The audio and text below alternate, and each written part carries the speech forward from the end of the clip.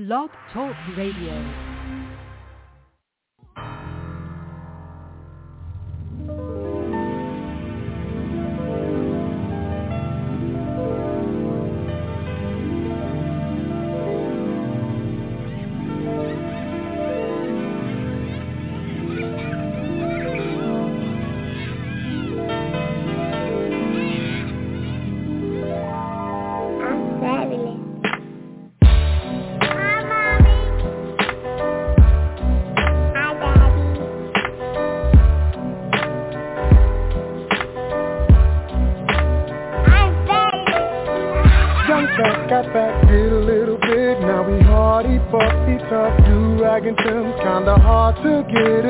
Back out on the block, charge that to the game. Young girl, she grew up in a rush, had it bad, no doubt. She don't know who to trust. Every man she ever loved only wanna crush. Charge that to the game. But it's all crazy. Hey baby, shots get popped, the cops shut down the party. Jeans sag low, blow smoke out of the tree. We got love for y'all, but y'all don't love us. Lane, spin up all I do and crony things. Yeah. Our kids and funny names. Don't hate on us, we're fabulous.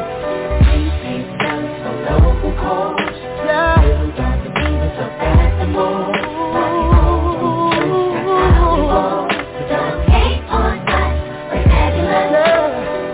They met, he said how she was a dime, so naive that she believed every single line. 17, first time stepped up, about to have a child. Charge that to the game. Was just us and my single parent home. She did the best she could, did it all alone. Met a man, but he won't raise a child that's not his own. Oh no. But it's all crazy. Hey baby, shots get popped, the cops shut down the party. Jeans sag low, blow smoke out of the tree. We got love for y'all, but y'all don't love us. Switch your lane. Oh yeah. Crony days. Yeah. Our kids and funny days. Don't hate on us, we're fabulous. Oh yeah. For local calls. Little got the beaters up at the mall. That's how we roll. Don't hate on us, we're fabulous. We're all that we got. And no matter ever together, weather the storm. Yeah. We got.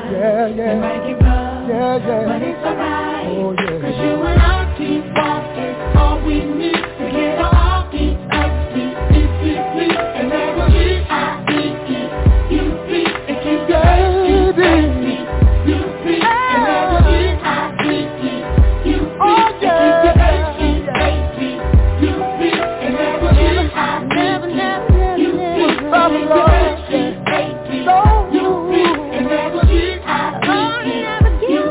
And keep your H-E-A-D-U-P. And never G-I-V-E-U-P. Never give up, U-P, never give up. G-I-V-E-U-P, and keep the H-E-A-D-U-P.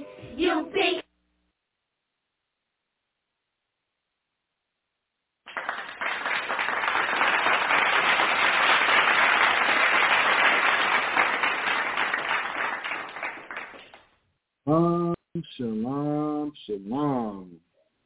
Layla Tawab, which means good evening or good night in the ancient Paleo-Hebrew. I'm your host, your brother, your friend, as always, Tazapa. I am joined this evening by Hasadai. She is in the building. She will be with us shortly, y'all. I hope everybody is healthy, man. Hope everybody is in good spirits. Everybody's healthy. I, for one, am not the healthiest right now. I'm dealing with an ear infection. So forgive me if I sound a little off, I sound a little low, I sound not myself. I'm currently under the weather. I'm doing a lot better than what I was, though, man. a lot better than what I was. Let me go ahead and read the opening scriptures, man, because I don't want to waste a lot of time this evening. We got a lot of information to cover. So Matthew chapter 6 and verse 9, after this manner, therefore, pray ye, Our Father which art in heaven, hallowed be thy name. Thy kingdom come, thy will be done in earth as it is in heaven. Give us this day our daily bread, and forgive us our debts as we forgive our debtors. And lead us not into temptation, but deliver us from evil. For thine is the kingdom, and the power, and the glory forever. Amen. So this is the prayer we need to be sending up on the daily, y'all, so we can get the hell on. All right, let's get Psalms chapter 118, verse 24.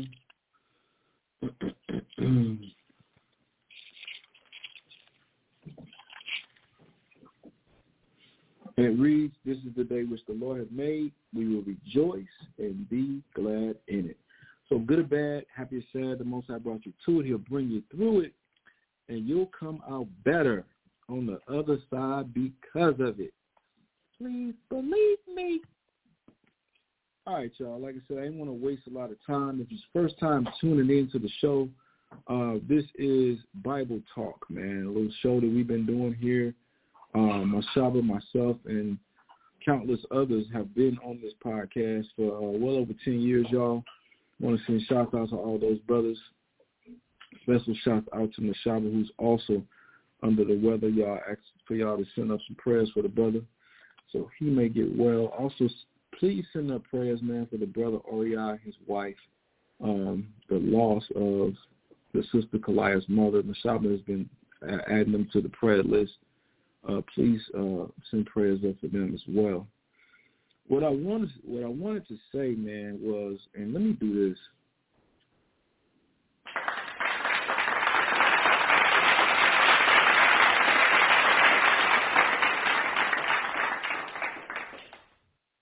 So round of applause, man, first and foremost to the Most High and Yahweh Shai. Also that round of applause, man, is for the brothers that put the summit together that went down this past weekend in Tampa Bay, Florida, man. It was beautiful, y'all. It was beautiful. I enjoyed this one. I enjoyed the last one that I attended in Houston. But it was beautiful to see Israelites, man, from all over the country. From all over the country. I don't think you heard me. From all over the country, man. And you've seen some of the most colorful, spectacular, beautiful, beautified garments and just the different styles from the different areas around the country, man. This is what makes Israel so beautiful, is that we all got different styles and different flavors. Man, I can't say enough about it. But shouts out to those brothers, the Masharah Yasha Allah, for putting these events together, man. Pray that they continue, man, and they don't fall off. I've heard these brothers talk about being called misfits, being called everything under the sun but a child of God. And it's just basically was hate. And they're going to get some haters. Remember what Christ said. He said, woe when all men shall speak well of thee. So you need to be very wary when everybody likes you, all right? No, everybody didn't like Christ. We have to put that in proper perspective. We have to be happy being the bad guy, so to speak, man. And that's real. But I want to send shouts out to those brothers, man, and a big prayers to those who talked about those brothers. Like Christ told us to pray for our enemies and those that despitefully use us. Prayers out to them, man. And the reality of it is this. And I was telling Mashaba this, man. It's IUIC, it's ISUPK, Sakari, and then it's everybody else. That's not to belittle any Israelite camp that's not as mainstream as the ones I just mentioned. It's not to downplay your camp or your congregation or what you're doing or your brick that you're putting in, but those are just the facts. Now, the reason I'm bringing this up is because when I say it's everybody else, who's going to gather everybody else and establish some type of order within everybody else? And these brothers took it upon themselves to do that, man. So all praises to the Most High and all praises to those men, man, honestly. What it tells us in Proverbs chapter 31 that you can praise a virtuous woman, right? So can't you also praise a man? I didn't say worship. There's a difference. I just want to get those brothers their flowers, man. I really appreciate it. Also, I appreciated affiliating with the Houston camp. Our brothers out there in Houston, Tazapa, Shatat, and the brother, the young brother, who's a hell of a driver, the brother Lashab. I'm butchering his brother's name. Hold on, let me get his name right. Wait a minute. Hold up. Wait a minute. I ain't gonna butcher this brother's name. I'm gonna send him a shout out, and I'm about to jack his name up.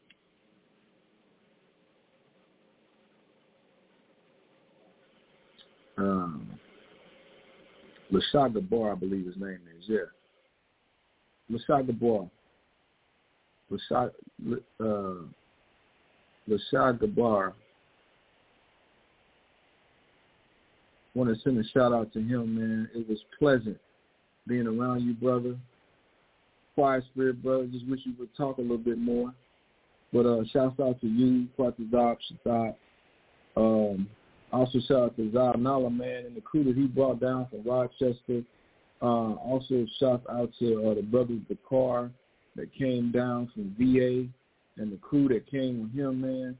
Strong, young brother and a couple age brothers that they had with them, man. Shouts out to you, brothers. I thoroughly enjoyed my time that we spent together. I'm looking forward to seeing you brothers again, spending more time. Florida, y'all, is different. It's a different place, man. It's a lot of mess going on in Florida by way of Esau. Man, I don't know. I stopped counting how many Edomites I've seen with no damn teeth in their mouth. And the racism is real. Definitely real. But I really wasn't tripping off all that. When I go somewhere, man, I be like a tourist, you know. I observe everything. I'm checking everything out, man. But beautiful, very beautiful place, man. And I could see when Esau got here, how he felt. And I'm talking about before he built all his highways and he started polluting the air and all of that. Just the nature and the vegetation that he saw when he got here, that he believed it was in fact a paradise. Because, yeah, it still looks like that, y'all. We left San Antonio, I think it was maybe in the 60s. We got to Florida, and we're talking Central Florida. It was like 85 degrees, man. It was beautiful. Trees, vegetation everywhere. I love going down south anyways, specifically for that purpose, man. I love to see the greenery and the vegetation. Anyway, y'all, let me get off of that. This is FYI, not Tazapa Tuesdays. I wanted to do a show on Tuesday. I just did not have the strength, man. After that tumultuous car ride, and then brother came back sick. But anyway, FYI, I'm going to continue Feast of Lights, Hanukkah, what it is. And tonight, y'all, we're going to do a lot of reading. A lot of reading, y'all. So I'm just preparing your mind for it. All right, we're going to jump right into it. Let's go to, let's go to that Bible Atlas book right there, page 183. So last week, we covered, we introduced the Maccabees by way of the dad, Matthias, Maccabeus. Actually, his name is Matthias. The only one that was really called Maccabeus or Hammer was Judas. But somehow the whole family just became synonymous with Judas, Maccabeus, and they started calling the whole family the Maccabees. All right, so let's get it. You got the page and title of the book? Yes. The Holman Bible Atlas, a complete guide to the expansive geography of biblical history by Briscoe. Man, if y'all do not have this in y'all library, I highly recommend it. It goes right hand in hand with the Bible. It's not a replacement for the Bible, but it brings out very intricate details that are not mentioned in the Bible. It's like the backstory. Tell them what you're reading from. Page 183. Let me see it.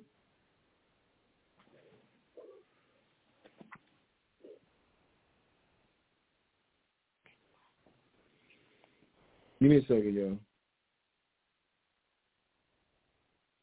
Oh, yeah. So we're going to go to page 183. We're going to read the Maccabean Revolt. So paragraphs 1 and 2. The Maccabean Revolt. Many Jews cooperated willingly or under compulsion with the new regime. Now, when it says the new regime, it's talking about Antiochus Epiphanes IV, his regime, his new regime, the era of forced Hellenization. But a lot of Israelites willingly converted. So a lot of us consented to that. And this is very important as we get into this class, y'all, because we're going to find out that we had an internal war within ourselves as well as we were fighting off the foreign invaders. Read. Others resisted. The catalyst that sparked the Maccabean Revolt happened in Modin, a small village northwest of Jerusalem. When the king's representative came to Modin demanding a sacrifice to prove the loyalty of the village, an aged Jewish priest named Mattathias. Now, we read that last week. First Maccabees chapter 2. That's the reference. Read. Refused the demand. A fight ensued in which the king's representative and others were killed. Mattathias and his 5 sons, Simon, John, Judas, Eleazar, and Jonathan, fled to the Gothna Hills. The passionately orthodox followers of Jewish law, the Hasidim, pious ones, joined them in armed resistance. Now, these Hasidim are also known in the Apocrypha as the Assyrians. Read. The Hasidim rejected any compromise with Greek culture, regarding such compromises as a betrayal of faith. The Pharisees and... Now, remember the Hasidim, and remember what it's saying about them right now. Because we're going to, as we go on in this class, we're going to find out that they got watered down. They were so much against Hellenization, but they finally joined Hellenization. Read. The Pharisees and Essenes, who appear a little later, were spiritual kinsmen of the Hasidim. And they were linked with the Pharisees. And who else? Pharisees and Essenes. The Essenes. The sect called the Essenes. Read. Judas Maccabeus, after the death of the aged Mattathias, his son Judas became the leader of the revolt, called Maccabeus the Hammerer. Judas fought a guerrilla war against Seleucid armies sent to crush the revolt. His success depended upon surprise and an intimate knowledge of terrain. So this is what these brothers did. They fought a guerrilla warfare against the Seleucid dynasty that was led during this time by Antiochus IV, also known as Antiochus IV. Now, let's go to the Apocrypha, First Maccabees, chapter 3. Y'all, we're going to read the whole chapter. I told y'all we're going to be doing a lot of reading. First Maccabees, chapter 3. And I have to bring all of this information out so it would make sense. Now, we are going to be doing a lot of reading, but this is history, y'all. It's extensive. So it's still going to be in a nutshell, and I'm struggling to put it in a nutshell. But I highly recommend you go back and research and read this for yourself. Read. Then his son Judas, called Maccabeus, rose up in his stead, and all his brethren helped him, and so did all they that held with his father, and they fought with cheerfulness the battle of Israel. So he gat his people great honor, and put on a breastplate as a giant, and girt his warlike harness about him, and he made battles, protecting the host with his sword. In his acts he was like a lion, and like a lion's whelp, roaring for his prey.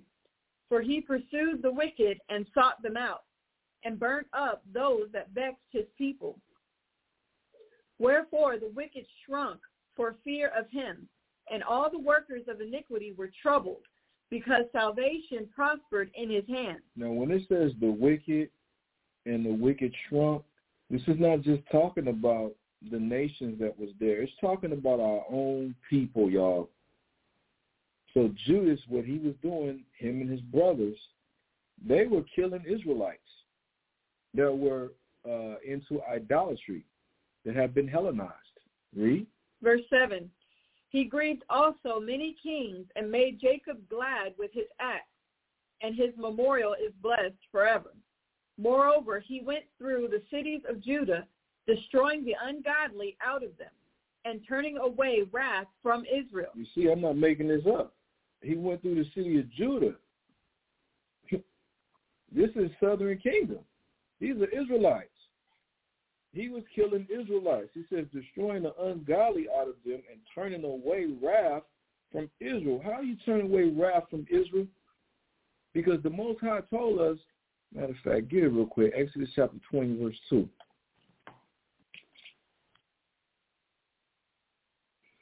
Exodus 20, verse 2. I am the Lord thy God, which have brought thee out of the land of Egypt, out of the house of bondage. Thou shalt have no other gods before me. Now, the Most High, this is the 10 Commandments. He said we should have no other gods before him. Read. Thou shalt not make unto thee any graven image, or any likeness of anything that is in heaven above, or that is in the earth beneath, or that is in the water under the earth. Thou shalt not bow down thyself to them, nor serve them, for I, the Lord, thy God, am a jealous God. So this is called idolatry, y'all. The Most High is telling us in the 10 Commandments not to be idolaters, which means the worship of other gods, other deities. He also calls it a spiritual fornication. But when we go off and we do this, then the Most High sends his wrath against us. Let me Deuteronomy chapter 28 and verse 15. Deuteronomy 28 and 15. But it shall come to pass, if thou wilt not hearken unto the voice of the Lord thy God, to observe to do all his commandments. All his commandments, including what? The commandment, the order not to be idolaters. Read. And his statutes, which I command thee this day, that all these curses shall come upon thee and overtake thee. What was going to happen? All these curses shall come upon thee and overtake thee. The curses were going to come upon us and overtake us. That's the wrath of the Most High.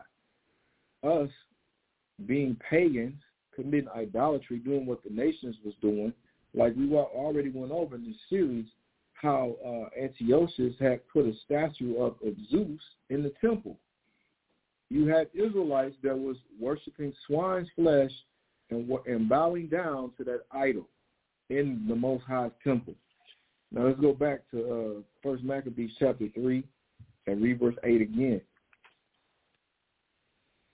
Moreover, he went through the cities of Judah, destroying the ungodly out of them, and turning away wrath from Israel.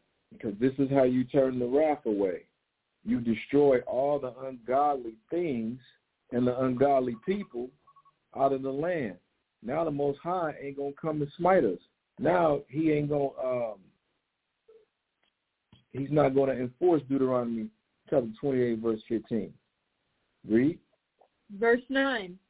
So that he was renowned unto the utmost part of the earth, and he received unto him such as were ready to perish. And he said he received to him such as were ready to perish. The reason he says they were ready to perish because this was a suicide mission. This is guerrilla warfare. Guerrilla warfare is always a substantial amount of people going against an unsubstantial amount of people. The odds are not in the guerrilla warfare people's favor. It's the odds are stacked against them. That's why he said these men, they was ready to die. The hell with what Biggie was talking about on his album cover, ready to die. These brothers was really ready to die for a noble cause. Their people, their culture, and heritage. Read. Then Apollonius gathered the Gentiles together and a great host out of Samaria to fight against Israel.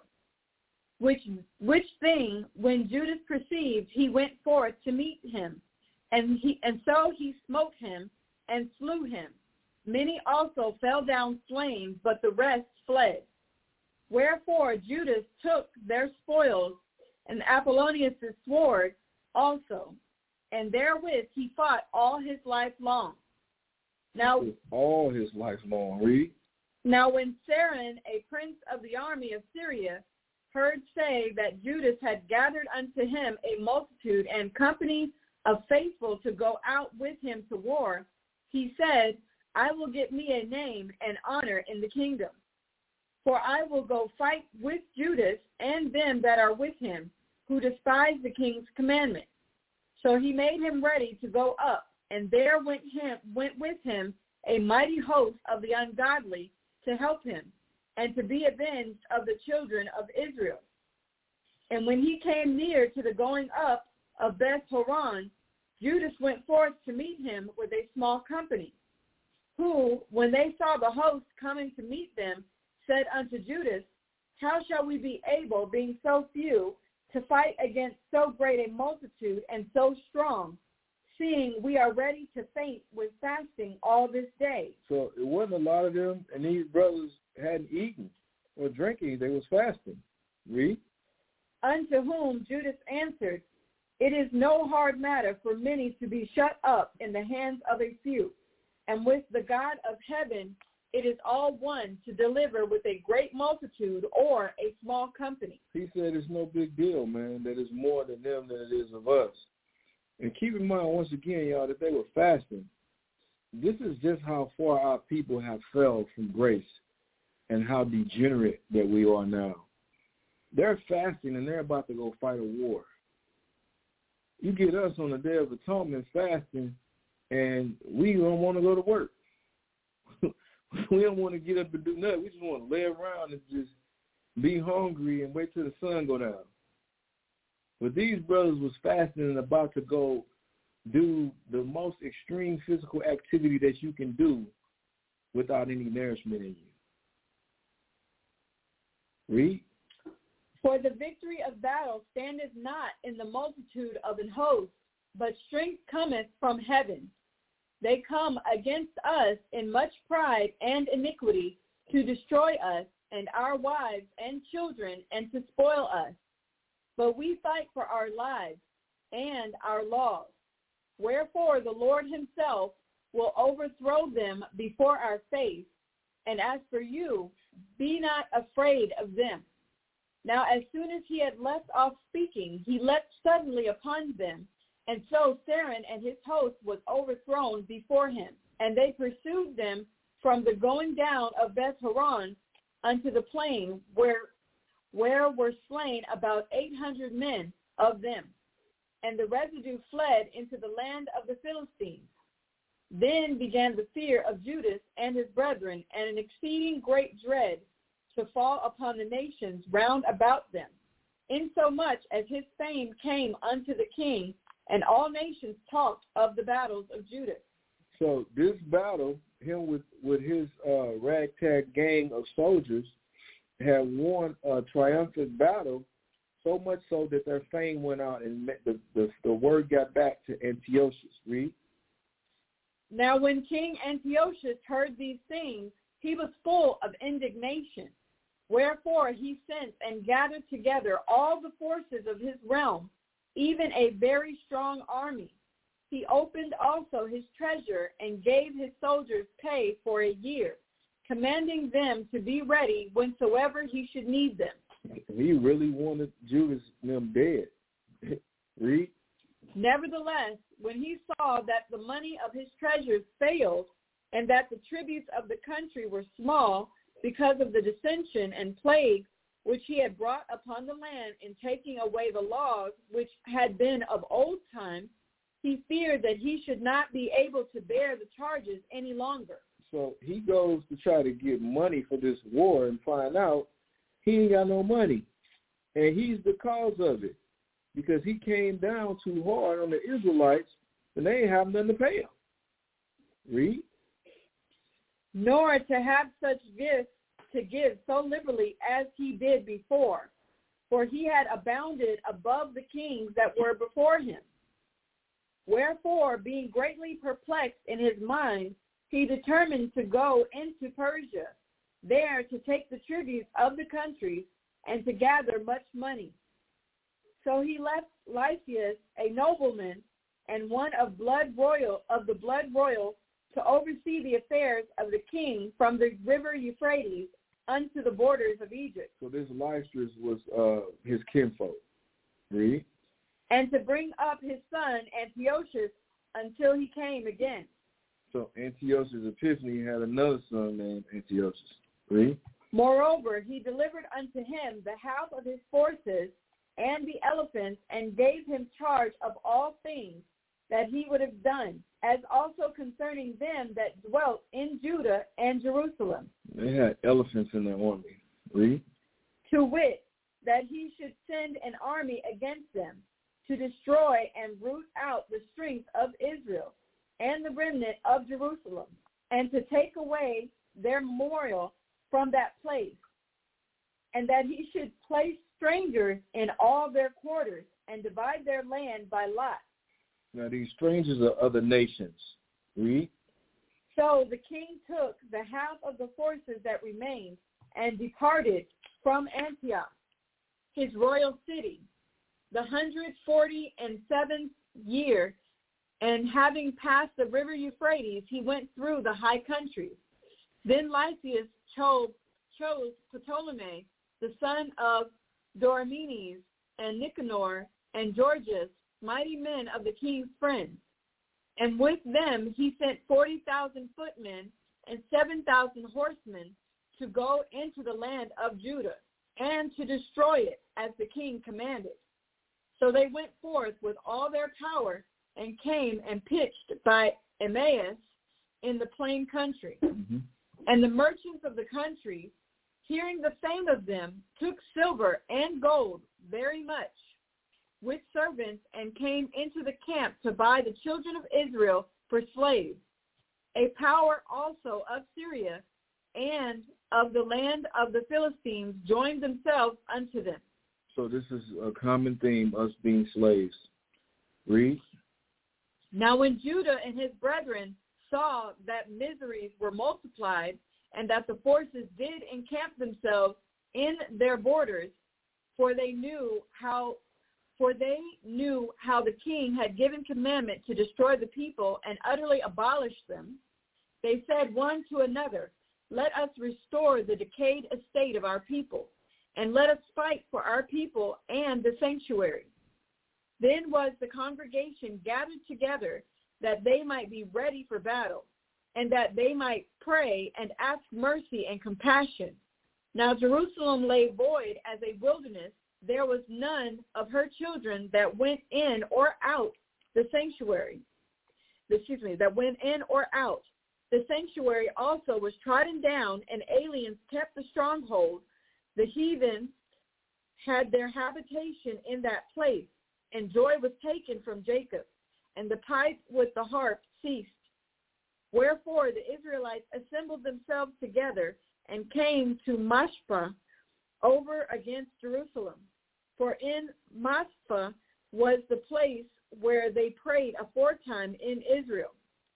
Then they fasted that day and put on sackcloth and cast ashes upon their heads and rent their clothes and laid open the book of the law, wherein the heathen had sought to paint the likeness of their images. Now remember, when we read this, Antiochus Epiphanes was burning the book of the law, which is the Bible. And during this time, it was only what we know is the Old Testament. The Old Testament. But look at it, says that the heathen had sought to paint the likeness of their images. The likeness of their images is themselves. So what they were doing was they were replacing the true biblical characters of the Bible with them, so-called white people. All right? This is why you get Adam and Eve being white. This is why you get Moses being white. They talking about Job was an Edomite. That is not true. All right? But this is what they did even during that time. And remember, they had access to our book anyway, and y'all could cite the rest of Esther, chapter 7, I believe it is, in the Apocrypha, where Ptolemy commissioned some people to write, to start writing our Bible down in the Greek language, and this became the Septuagint. Reading on. Verse 49. They brought also the priest's garments and the first fruits and the tithes and the Nazarites they stirred up, who had accomplished their days. So this is all the people getting stirred up, because remember the temple, going back to verse 45, was wasted. It was shrubs and stuff growing in the temple. It was really an abomination to watch. So all the Israelites that were still zealous of the law, that still wanted to serve the Most High, including the Nazarites, had got stirred up. The priests had got stirred up. Everybody wanted to fight. They understood the severity of the situation, that we were basically fighting for our heritage, our lives, for the Most High, for our nation to continue, you know? Then cried they with a loud voice toward heaven, saying, What shall we do with these, and whither shall we carry them away? For thy sanctuary is trodden down and profaned, and thy priests are in heaviness and brought low. And lo, the heathen are assembled together against us to destroy us. What things they imagine against us, thou knowest. Now it says the heathen. The word heathen is another word for the word Gentile or nation. Now, once again, because I keep asking this question, how did Christ die for everybody?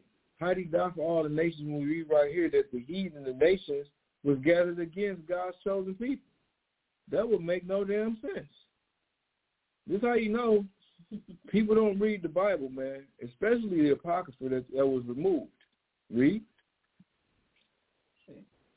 Verse 53, How shall we be able to stand against them, except thou, O God, be our help? Then sounded they with trumpets and cried with a loud voice. And after this, Judas ordained captains over the people, even captains over thousands and over hundreds and over 50s and over 10s. But as for such as were building houses, or had betrothed wives, or were planting vineyards. Now listen to what he's saying, man. This is our love. The verse before that, read verse 55 again.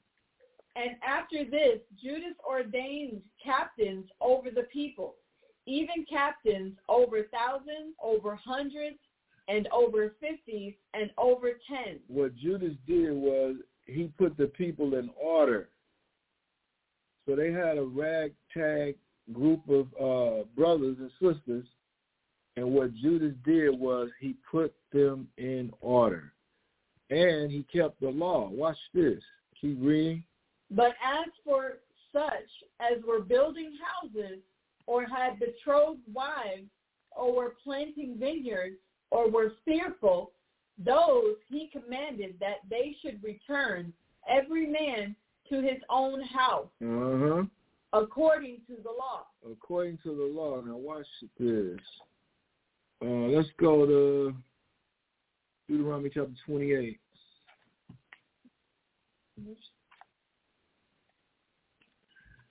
I'm sorry, not 28.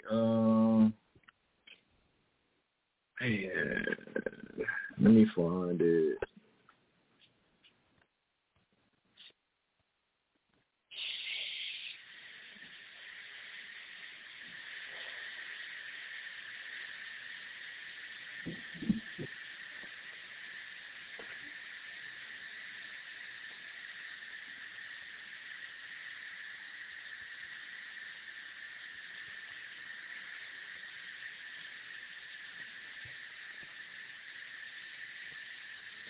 I believe it's in Deuteronomy.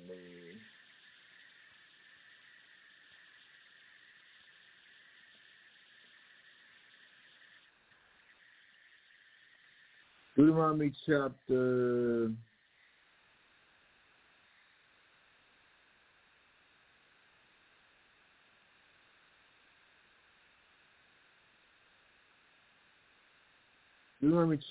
24, verse 5.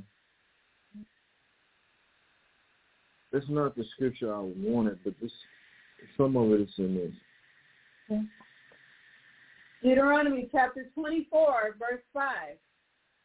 When a man hath taken a new wife, he shall not go out to war, neither shall he be charged with any business, but he shall be free at home 1 year, and shall cheer up his wife which he hath taken. Right. So Judas Maccabees was following the law, man. This brother, these brothers that we're reading about, what he said, and go back there real quick now. You can let Deuteronomy go. I couldn't find the other one I was looking for, but that one will do. And after this, Judas ordained captains over the people, even captains over thousands and over hundreds and over 50s and over 10s. But as for such as were building houses, or had betrothed wives, or were planting vineyards, or were fearful, those he commanded that they should return, every man to his own house according to the law. And we just read it. I didn't get all of it. I did get one of them about the wives, but it makes sense because where was their mind going to be? Their mind was going to be on the new vineyard. Their mind was going to be on the building of their house, what their wife doing. You out there in battle, and the man next to you, his life is in your hand, and vice versa. You can't be out there preoccupied with something like that, and you got somebody's life in your hand. And remember what Christ also told us. He said, where a man's treasure is, where a man's mind is, there shall his treasure be also. Meaning, whatever's on your mind is valuable to you. So if you just, like I said, like the scripture said, you just married a woman or you just working on building a house and that's where your mind is occupied at, that's the only thing you're going to be thinking about. And the fearful, too. Yeah, and then the fearful, right. And the scripture also says don't take a coward to war. You get somebody killed. Read on. So the camp removed and pitched upon the south side of Emmaus. And Judah said, arm yourselves and be valiant men, and see that ye be in readiness against the morning, that ye may fight with these nations that are assembled together against us to destroy us and our sanctuary. No, but Christ is going to save them. That don't make no sense. Just side note, y'all. Read on. For it is better for us to die in battle than to behold the calamities of our people and our sanctuary. Nevertheless, as the will of God is in heaven, so let him do. Yeah, read on. So we're going to chapter 4 now, y'all. We're going to read this whole chapter as well, and then we're going to jump around a little bit. Go on. Then took Georgius 5,000 footmen and 1,000 of the best horsemen, and removed out of the camp by night to the end he might rush in upon the camp of the Jews and smite them suddenly. So his plan was to bum rush them at night. Read. And the men of the fortress were his guides. Now when Judas heard thereof, he himself removed, and the valiant men with him, that he might smite the king's army which was at Emmaus. But somebody dropped down to where Judas heard dude's plan. Read. While as yet the forces were dispersed from the camp. In the mean season came Georgius by night into the camp of Judas. And when he found no man there, he sought them in the mountains. For said he, these fellows flee from us. But as soon as it was day, Judas shewed himself in the plain with 3,000 men, who nevertheless had neither armor nor swords to their minds. And they saw the camp of the heathen. They didn't have what? Who nevertheless had neither armor nor swords to their minds. What they fighting with then? I guess whatever they could grab, man. They probably had what they call it, farmer's tools, pig irons and pig irons and stuff like that. Remember, this is a guerrilla ragtag army.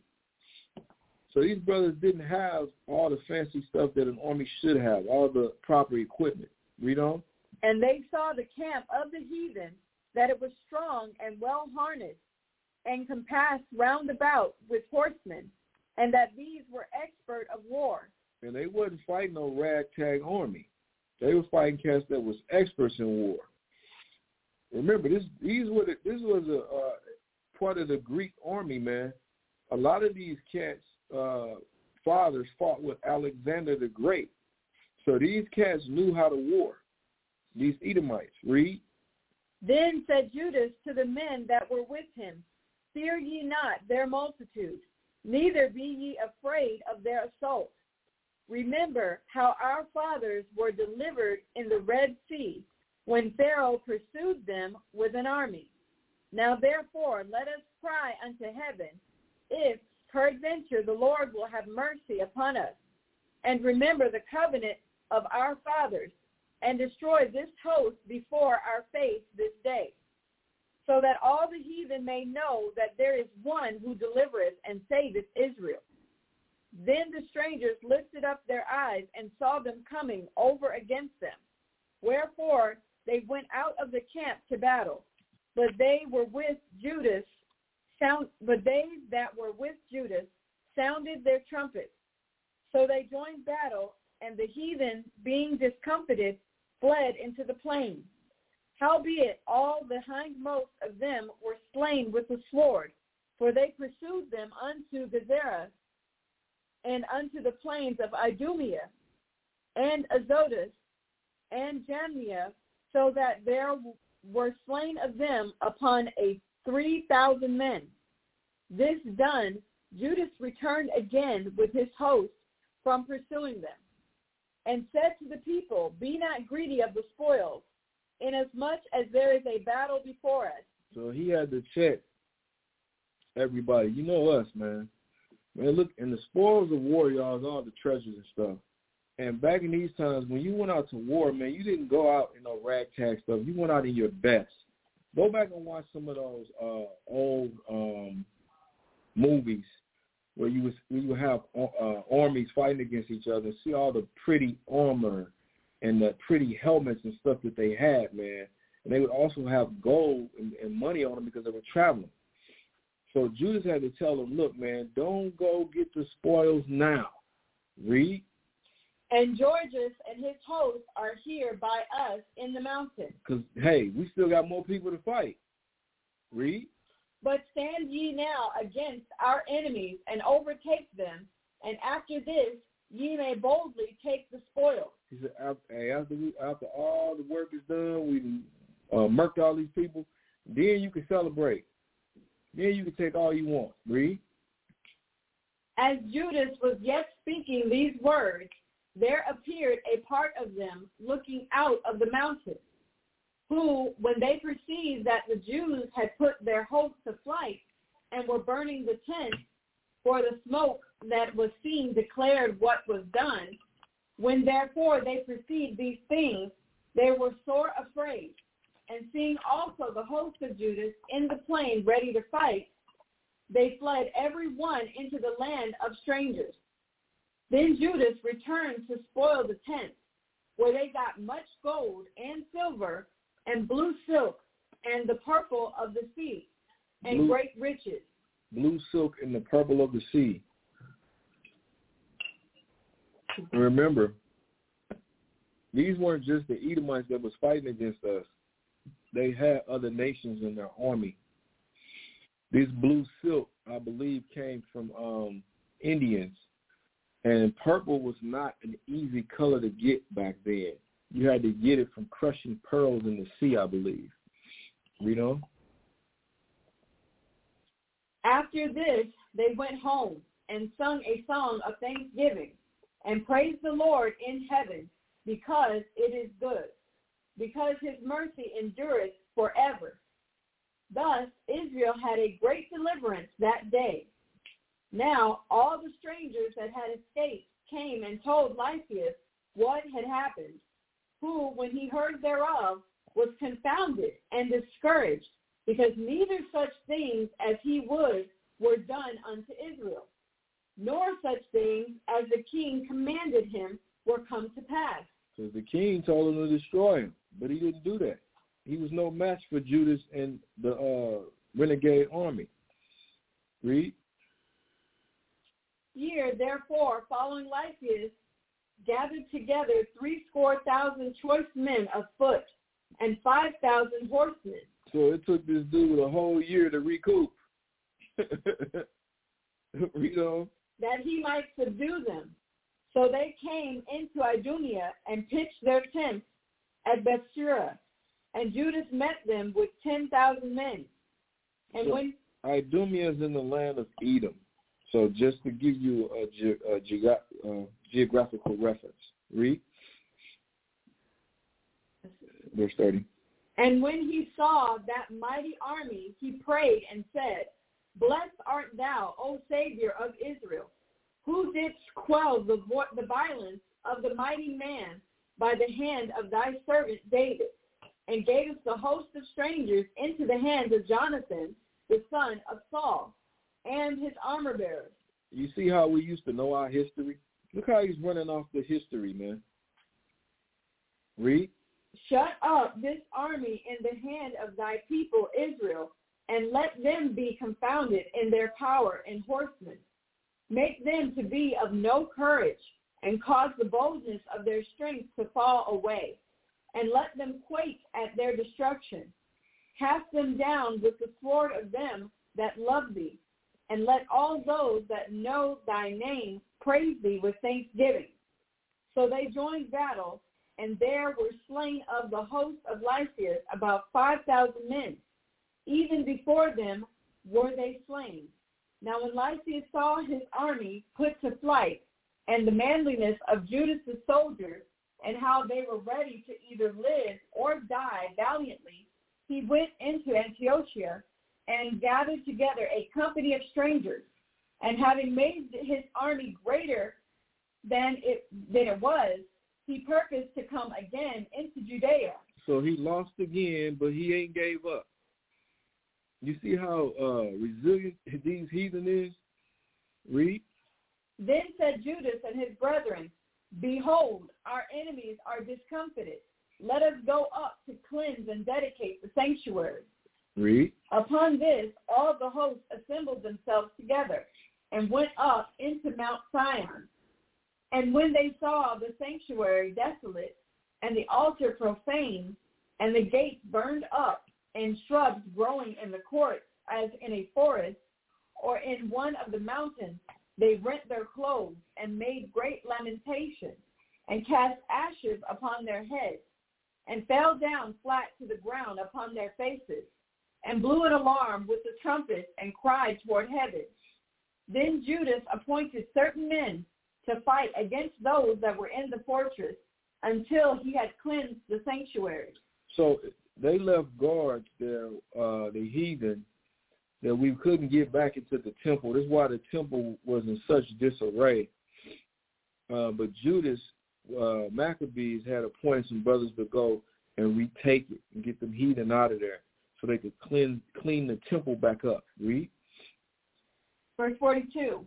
So he chose priests of blameless conversation, such as had pleasure in the law, who cleansed the sanctuary and bear out the defiled stones into an unclean place. And when, as they consulted what to do with the altar of burnt offerings, which was profaned. Because remember, they were burning swine on these altars.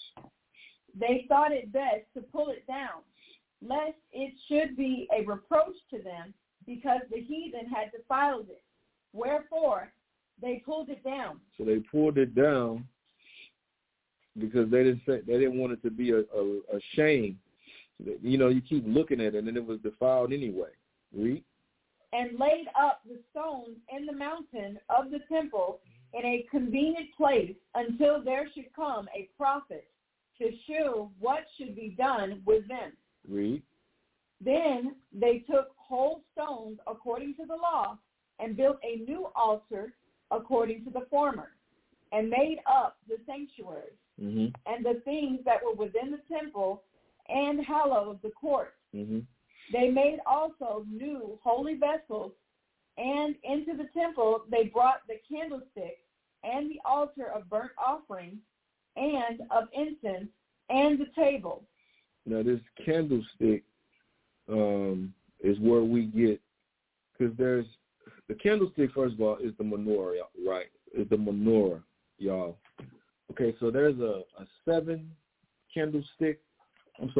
8 candlestick menorah, and then there's a 9 candlestick menorah. So the 9 candlestick menorah is for the 8 days of the celebration of Hanukkah, which this is what it's talking about right here, and we're going to get more details about it. Read on. Verse 43. Who cleansed the sanctuary and bear out the defiled stones into an unclean place. And when, as they consulted what to do with the altar of burnt offerings, which was profaned, they thought it best to pull it down, lest it should be a reproach to them. Oh, we read all of that.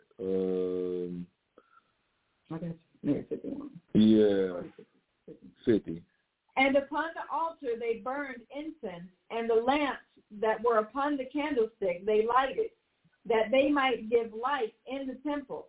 Furthermore, they set the loaves upon the table and spread out the veils, and finished all the works which they had begun to make. Now on the 25th day of the 9th month, which is called the month Tasleu, in the 148th year, they rose up betimes in the morning and offered sacrifice according to the law upon the new altar of burnt offerings. Now, this happened on the 25th day, matter of fact.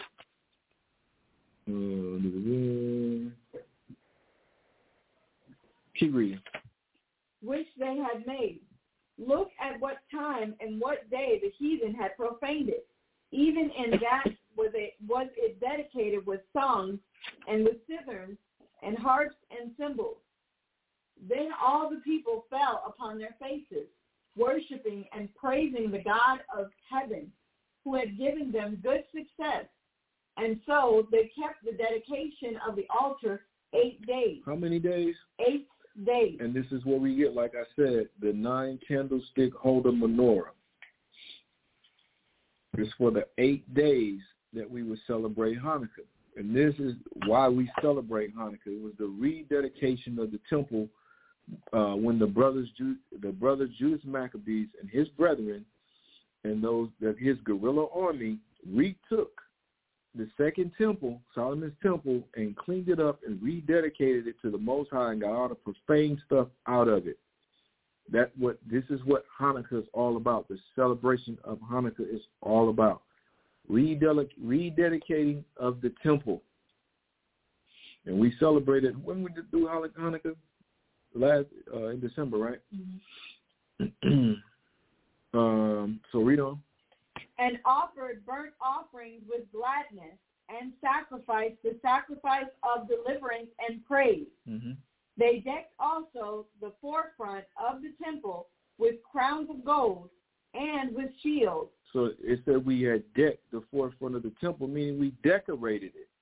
This is where the whole Christmas decoration stuff comes from, y'all.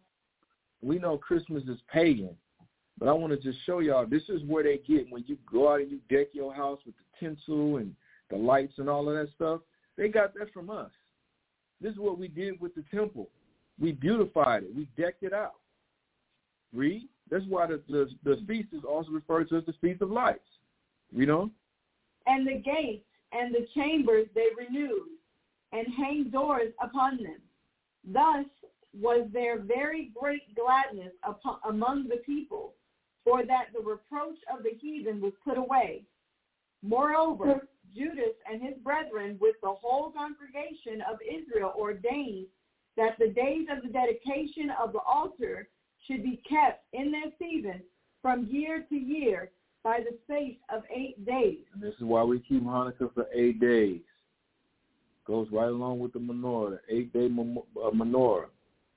We're celebrating 8 days in commemoration, memorial of when we rededicated the temple, and these brothers spared our nation that was on the brink of annihilation. Read. From the 25th day of the month Caslu, with mirth and gladness. Now, here it is, that month Caslu again, the 25th day, which means the 25th day. Now, let's get this right here. Tell them where you read from. From JewishEncyclopedia.com, Kislev, the 9th month of the Jewish calendar, corresponding to December. Corresponding to what? December. December. This is why when we celebrate Hanukkah, it's usually what? Around what time? December, the month Caslu. Isn't that something? Right around Christmas, because it's the 25th of Caslu. Now, we're not celebrating December 25th, which we know is Nimrod's birthday. We're celebrating Hanukkah, which usually falls somewhere around in December. You know? Here? Yep. It has either 29 or 30 days. In the Septuagint, Kislev is called... No, it says in the Septuagint, which I mentioned earlier. The Septuagint was when Ptolemy ordered his people to write the Bible in Greek. So do they know our history? Yes, they do. Do they know the Bible? Yes, they do. Read. It lists it in Greek script that I cannot read. Mm-hmm. And they also say in Macedonian, on the Palmyrene inscriptions, and in Assyro-Babylonian Kislevu. So the Greeks have our book. The Babylonians have our book. Read. Kislev is twice mentioned in the Old Testament, namely in Zechariah the 7th and Nehemiah the 1st. On the 25th of Kislev, the Hanukkah festival commences. According to 2 Maccabees 6, the festival was celebrated in the manner of the Feast of Tabernacles, by carrying branches and singing songs of praise. Indeed, in 2 Maccabees, the festival is specifically mentioned as the Feast of Tabernacles in the month Kislev. According to the Mishnah, the month of Kislev belongs to those 6 months in which messengers were sent out. See also 1 Maccabees 36 through 59. I think it's chapter 9, verse 36 through 59. Khan. So this is the celebration of Hanukkah. Let's get St. John chapter 10, and I want you to start at verse 22. And remember, it said that it was going to be celebrated in the same manner of Feast of Tabernacle. Feast of Tabernacle lasts for 7 days. So Hanukkah lasts for 8 days.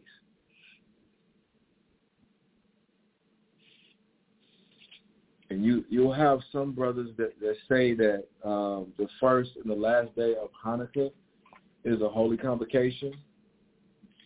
And that's cool if brothers want to do that.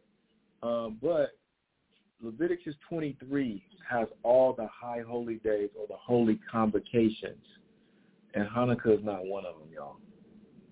It is a high holy day, but it's not. You shouldn't treat the first and the last day like a Sabbath. You don't have to. Anyway. And it was at Jerusalem, the feast of the dedication, and it was winter. And it was what? Winter. And it was the feast of what? Dedication. The dedication. Read. And Jesus walked in the temple of Solomon's porch. So did Christ celebrate the feast of dedication? Mm-hmm. Yes, he did.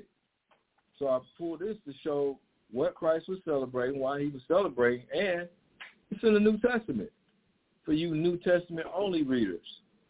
But if you skip over the Old Testament, including the Apocrypha, look how much valuable information you've missed out on.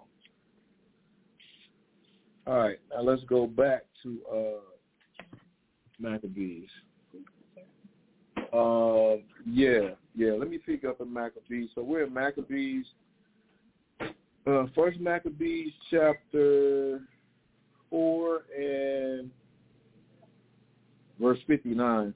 Moreover, Judas and his brethren, with the whole congregation of Israel, ordained that the days of the dedication of the altar should be kept in their season from year to year by the space of 8 days, from the 25th and 20th day of the month Caslu, with myrrh and gladness. We already went over that. This month Caslu is in December, so December 25th. It says, at that time also they builded up the Mount Zion with high walls and strong towers round about, lest the Gentiles should come and tread it down. And they had done as they had done before. Once again, man, these Gentiles are mentioned as coming against God's chosen people. So how the hell are they getting salvation in the New Testament? It's just something you should think about, y'all. All right? Things are not as they seem. Verse 61. And they set there a garrison to keep it and to fortify Bethshua to prevent it, that the people might have a defense against Idumea. Against who? Idumea. Now, we got to get that.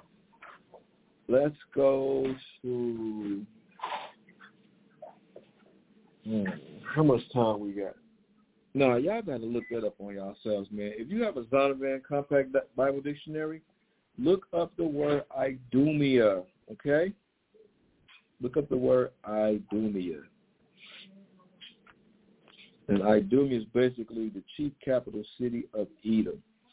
So they fortified, they put up our defense systems against the Edomites, basically. All right, y'all. From there, we're going to go to chapter 5 of First Maccabees, and we're going to start at verse 1. We're going to read to about 17, I believe. We're going to jump. Now, when the nations round about heard that the altar was built and the sanctuary renewed as before, it displeased them very much.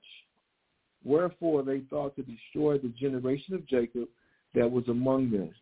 And thereupon they began to slay and destroy the people. Who did? The nations. What people? Israel. Verse 3. Then Judas fought against the children of Esau in Idumea, I told y'all, at Arabathaim, because they deceived Israel, and he gave them a great overthrow, and obeyed their carriage, and took their spoils. Also, he remembered the iniquity of the children of Ben, who had been a snare and an offense unto the people, in that they lay in wait for them in the ways. He set them up, therefore, in the towers, and encamped against them, and destroyed them utterly, and burned the towers of the place with fire, and all that were therein. Afterwards, he passed over to the children of Ammon, where he found a mighty power and much people, and Timotheus their captive. So he fought many battles with them.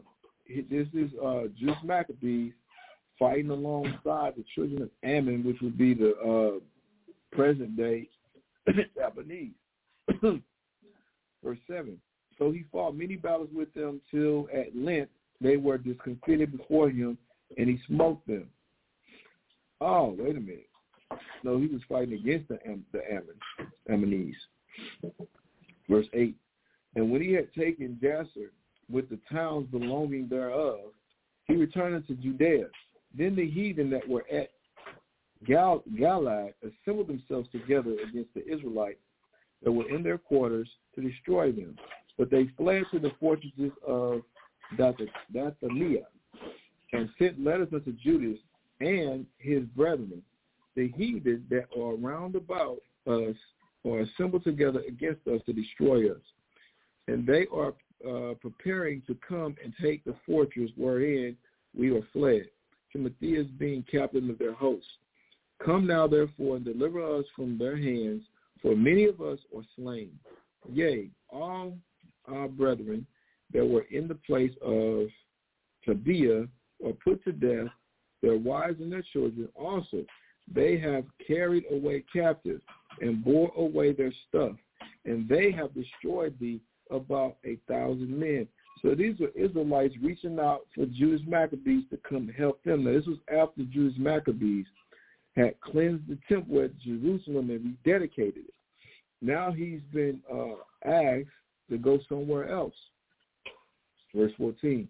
While these letters were yet reading, behold, there came another messenger from Galilee with their clothes rent, who reported on this wise and said, they of Ptolemais and of Tyrus and Sidon, this is Tyre and Sidon, y'all, and all Galilee of the Gentiles, remember that, right?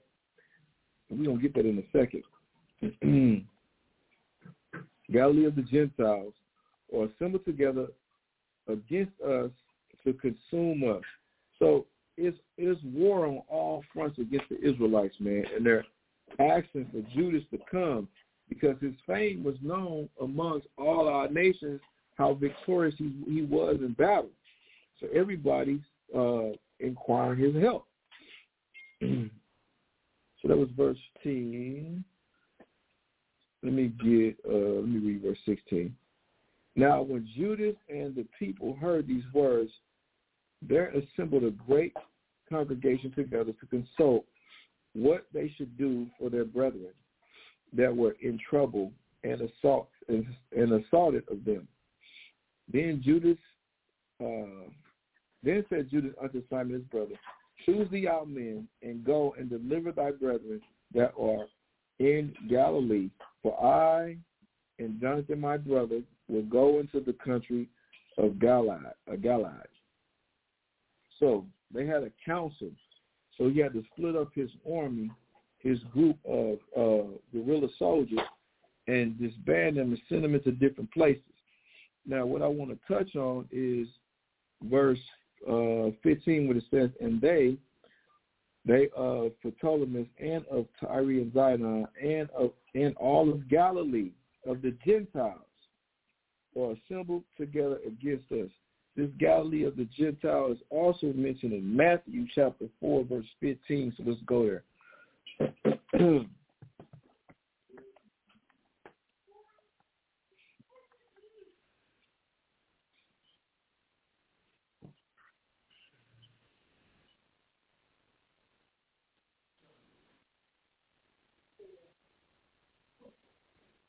Hold on, y'all. Let me get it.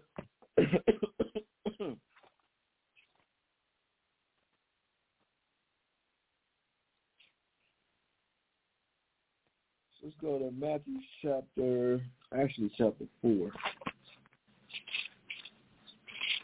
Chapter 4, verse 15. And it reads, the land of Zebulun and the land of Naphtali, by the way of the sea, beyond Jordan, Galilee of the Gentiles. So these were the tribes of Zebulun. It says Nephilim, but it's Naphtali. It says, by the way of the sea beyond Jordan, Galilee of the Gentiles. So who was asking for help in the book of Maccabees? It was Zebulun. It was Naphtali. These were Israelites, northern kingdom. Some of them were still there. Verse 16, the people which sat down in darkness saw great light, and to them which sat in the region and shadow of death, light is sprung up. All right, so let's see where this is being quoted from. This is quoted from Isaiah chapter 9 and verse 1. Let's go there. Isaiah chapter 9.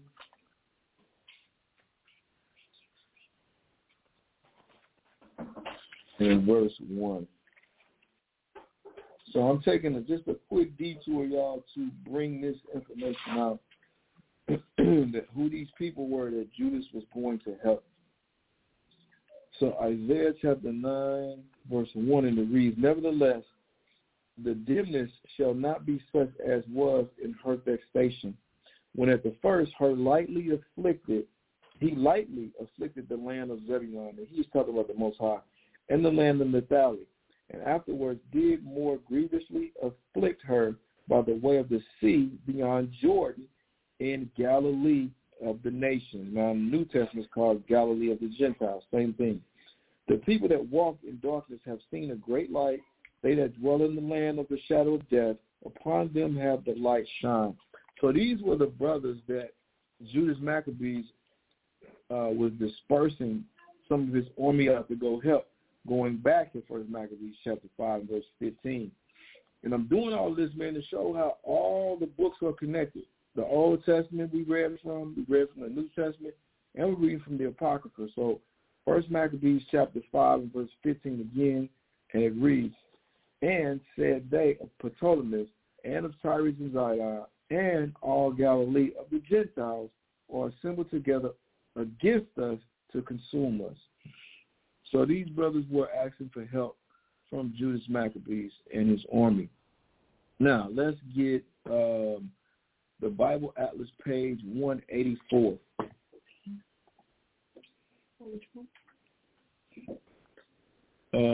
That paragraph, so right there, yep. Now, this right here, y'all, because I'm trying to speed through it without us reading all these whole chapters. So this is kind of like the Cliff Notes of Maccabees. Read on. Judas won an impressive string of victories over Seleucid commanders, including the defeat of Apollonius at the ascent of Lebanon, Saron at Beth Horon Pass, 166 BC. I'm sorry, you want to say? Yep, I want all the dates and I want all the chapters, y'all, because these are the battles, the very important historic battles that Judas Maccabees and his band of guerrilla soldiers won. Like I said, these are the Cliff Notes. It's going to give you the chapters so y'all can go back and read them. Please read them. Judas won an impressive string of victories over Seleucid commanders, including the defeat of Apollonius at the ascent of Lebanon, 167 BC. We already got that. Read. Referenced in 1 Maccabees chapter 3, verses 10 through 12. Saron at the Beth Horon Pass, 166 BC. Referenced in 1 Maccabees chapter 3, verses 13 through 23. And Nicanor near Emmaus, 165 BC. Referenced in 1 Maccabees chapter 3, verse 38. Now, y'all can go back and read that because it's an actual holiday known as the Day of Nicanor, and it's celebrated for one whole day.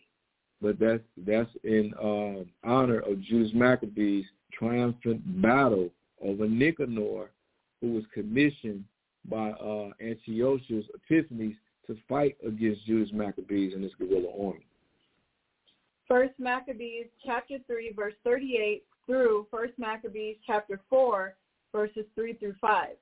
Judas's most impressive victory occurred in December 164 BC, when he recaptured the Jerusalem temple, dismantled the pagan altar, and cleansed the temple. We just read that. Read. Referenced in 1 Maccabees chapter 4 verse 36. And that's where we get Hanukkah from, Feast of Lights. Read. Through 1 Maccabees chapter 5, verse 61. The Jewish sacrificial system once again was carried out in accordance with the law of Moses. The festival of Hanukkah was instituted to commemorate this joyous event. Jesus declared, "I and the Father are one," while he attended this festival 200 years later. And so we just read in St. John chapter 10, verse 22. Read. See John chapter 10, verse 22 through 30. Judas continued the struggle until his death in battle in 160 BC. And we're going to definitely get Judas' death. Read on. As his confidence increased, Judas grew bolder and suffered defeat. However, the death of Antiochus IV in 164 BC led to an important concession to the Jews. Where you at? Here. Okay. Go ahead. Read the rest of the highlight. Several claimants to the Seleucid throne, including the son of Seleucus IV, Demetrius I, and the Seleucid general Lysias, vied for power. To win Jewish support, Lysias granted religious freedom to the Jews, 162 BC. This act overturned the edict. You know what? Hold that. We're going to have to come back to it. Okay. Read that part again about Antiochus' death. However, the death of Antiochus IV in 164 BC led to an important concession to the Jews. All right, so let's get that. Let's go to 2 Maccabees chapter 9.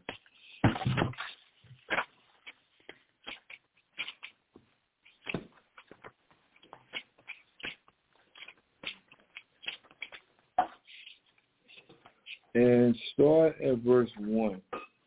2 Maccabees chapter 9, verse 1.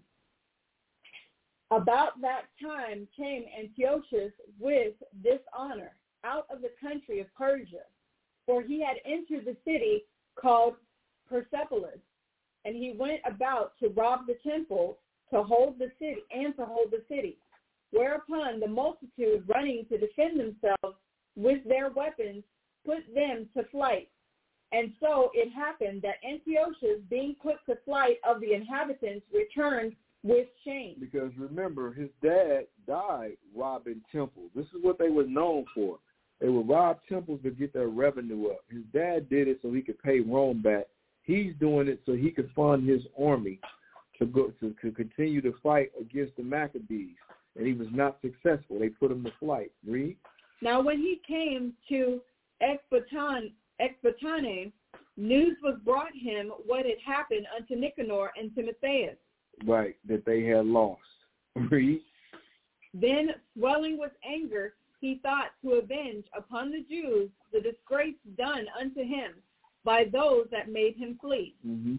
Therefore commanded he his chariot men to drive without ceasing, and to dispatch the journey.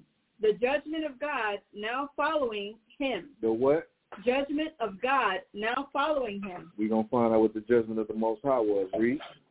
For he had spoken proudly in this sort, that he would come to Jerusalem and make it a common burying place of the Jews. But the Lord Almighty, the God of Israel, smote him with an incurable and invisible plague.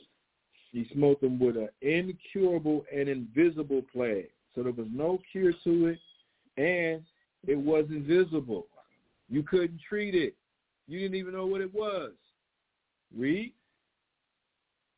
For as soon as he had spoken these words, a pain of the bowels that was remediless came upon him, and sore torments of the inner part. He hit him, the Most High hit him in his digestive system. Sound like IBS?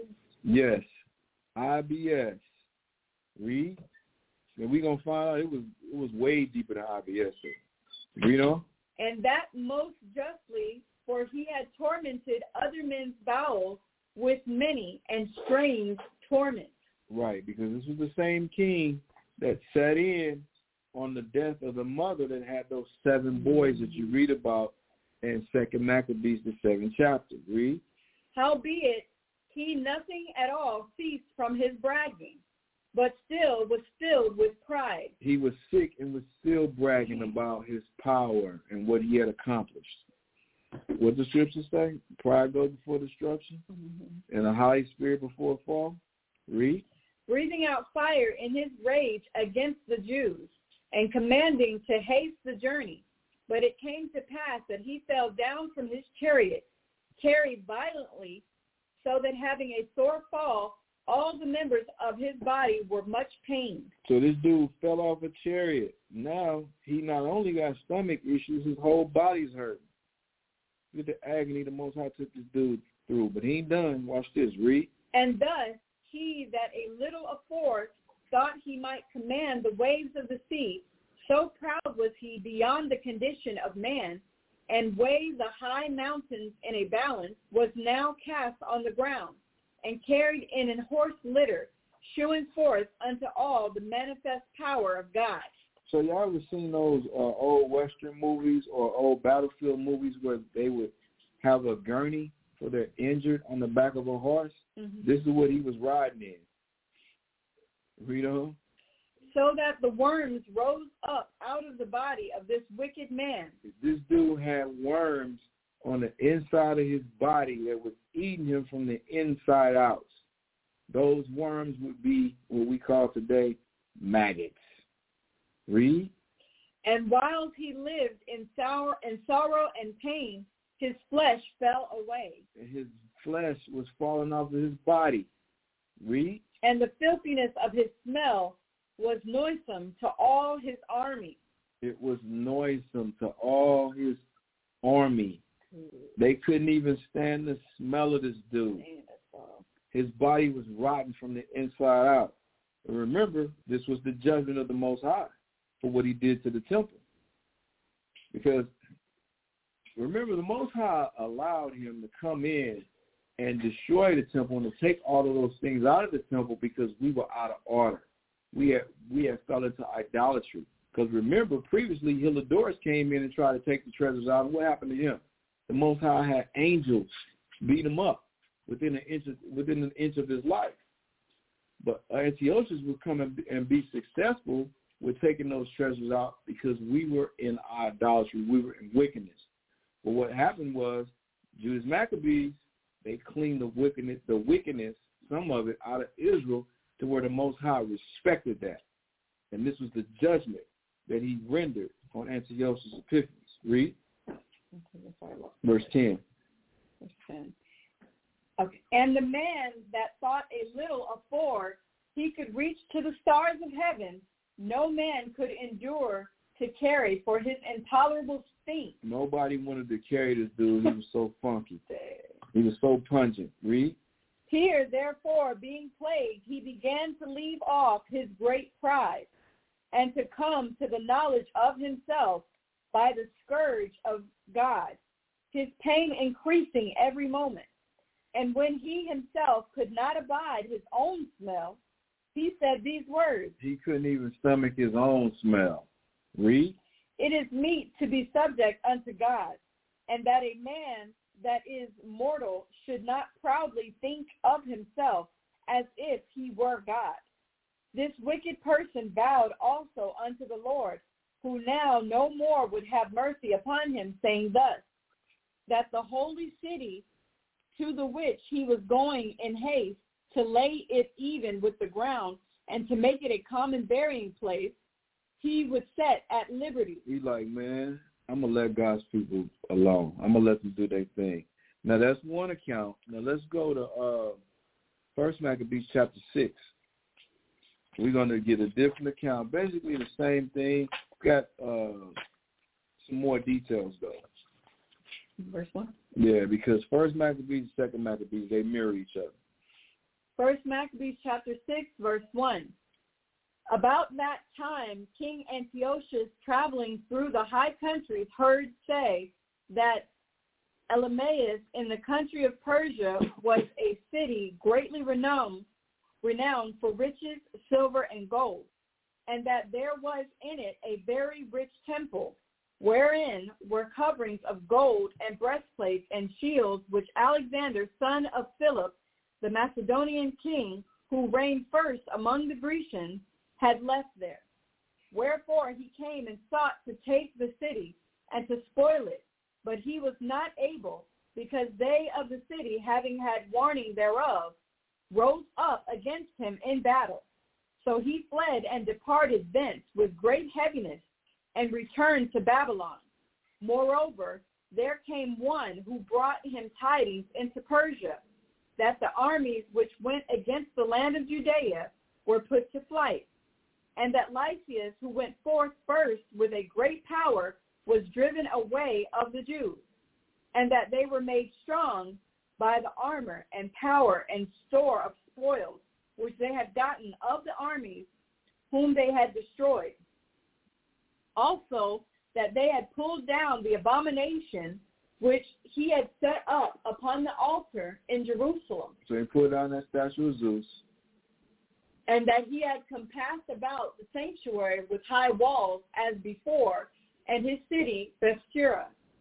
Now when the king heard these words, he was astonished and sore moved, whereupon he laid him down upon his bed and fell sick for grief, because it had not befallen him as he looked for.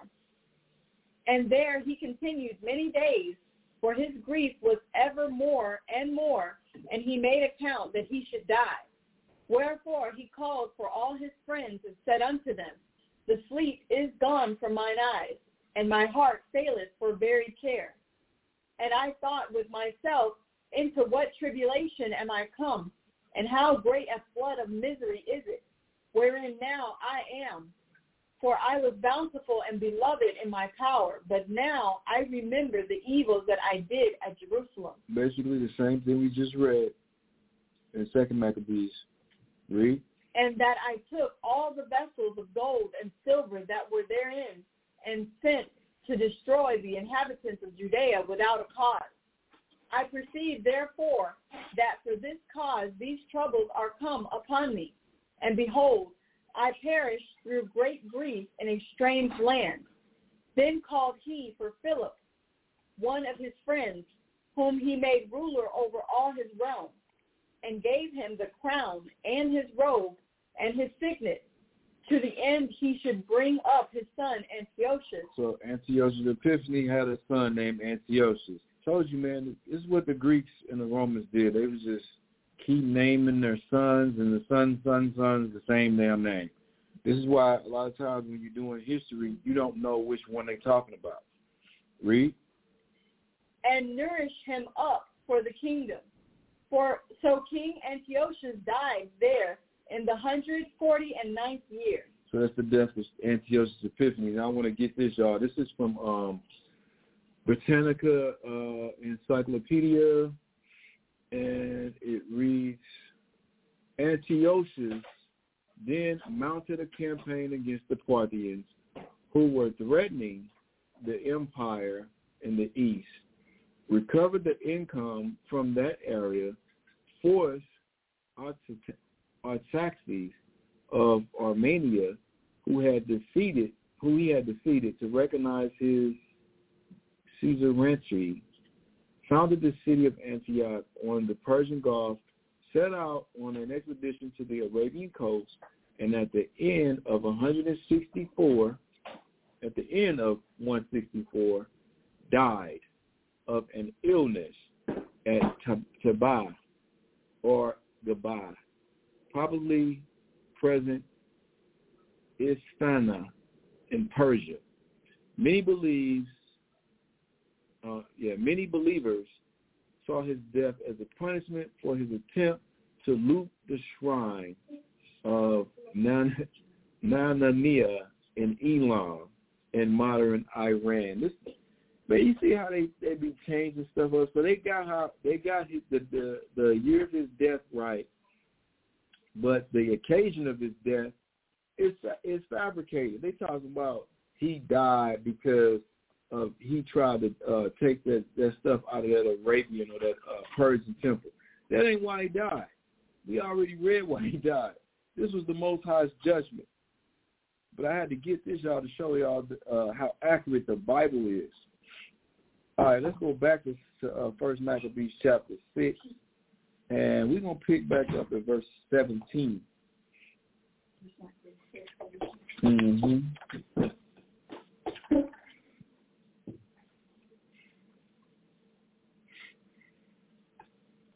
Now when Lysias knew that the king was dead, he set up Antiochus his son, whom he had brought up being young, to reign in his stead, and his name he called Eupator. About this time, they that were in the tower shut up the Israelites round about the sanctuary, and sought always their hurt. So here they are again, back at the sanctuary, retook it. The brothers just cleaned it up. They retook it again. Read. Now remember what he said before he died. He was going to leave Israel alone. But his son picked up right up where his daddy left off at. Read on. He ain't learned nothing.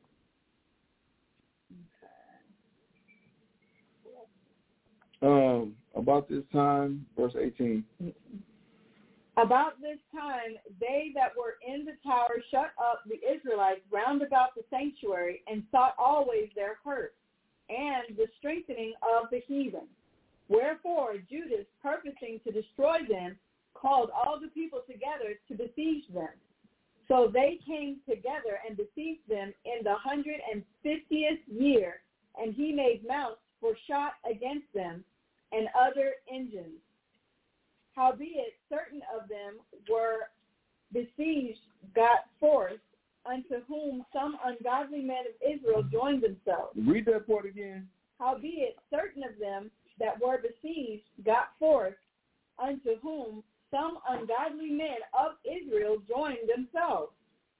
Some ungodly men of Israel joined themselves to who? To the other nations, to fight against their own kindred. Once again, read. Verse 22, and they went unto the king and said, how long will it be ere thou execute judgment and avenge our brethren? We have been willing to serve thy father and to do as he would have us, and to obey his commandments. For which cause they of our nation besiege the tower, and are alienated from us. You see what he's saying? He's saying, it says, we have been willing to serve thy father. These were the Hellenists, the Hellenized Israelites that sided with the other nations over their people. But this is nothing new. This was prophesied. Give me Deuteronomy chapter 32.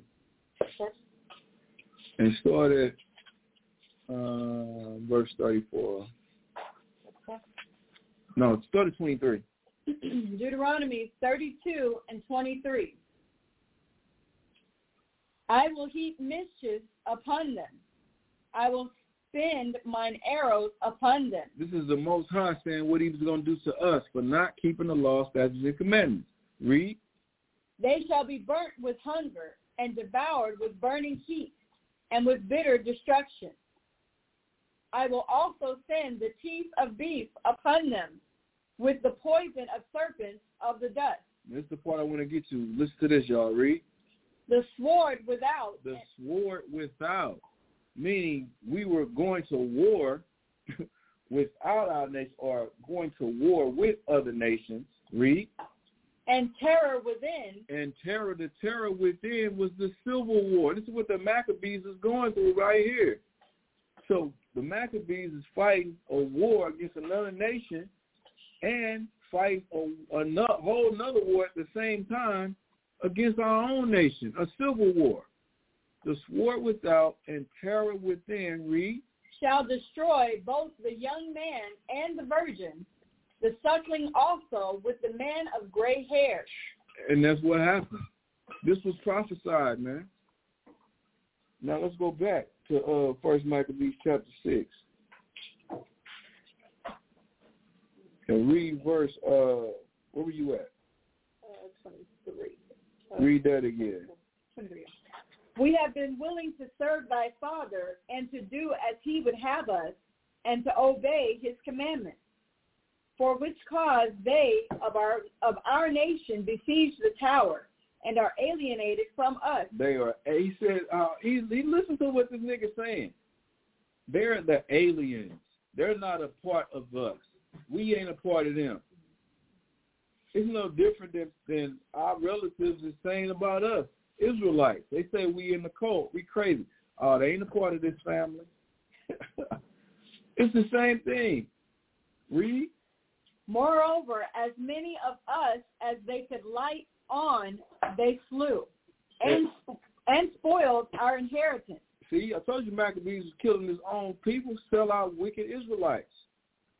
These are the same common day people that's going to be running to the ballot in November to vote for a devil, whether it be Trump or Biden. There's nothing new under the sun, y'all. We've been at war with each other. Remember, y'all, 2/3 of Israel got to die. Read. Neither have they stretched out their hand against us only, but also against all their borders. And behold, this day are they besieging the tower at Jerusalem to take it, the sanctuary also, and Bethsura have they fortified. He's snitching. Oh, you know they're going to take the temple again, right? He did it before. Y'all better watch out for him. He's going to do it again. All right, now let's jump. Let's go to this Maccabees, the 7th chapter now. First Maccabees chapter 7. Yeah, we might be able to get the whole class in. Verse 4? Yep. First Maccabees 7:1. I just want you to read verse 1. Okay. Because I got an article. Yep, go ahead. In the 150th year, Demetrius, the son of Seleucus, departed from Rome and came up with a few men unto a city of the seacoast and reigned there. All right. This Demetrius cat. Who is he? So we're going to encyclopedia.com. Demetrius the first Sartor, ruler of the Seleucus dynasty in Syria, son of Seleucus the fourth. In his youth, Demetrius was a hostage in Rome. Now, who else was a hostage at Rome? Do we remember? Antiochus Epiphanes.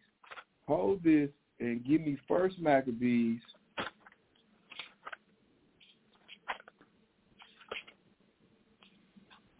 First Maccabees, chapter 1 and read verse 10.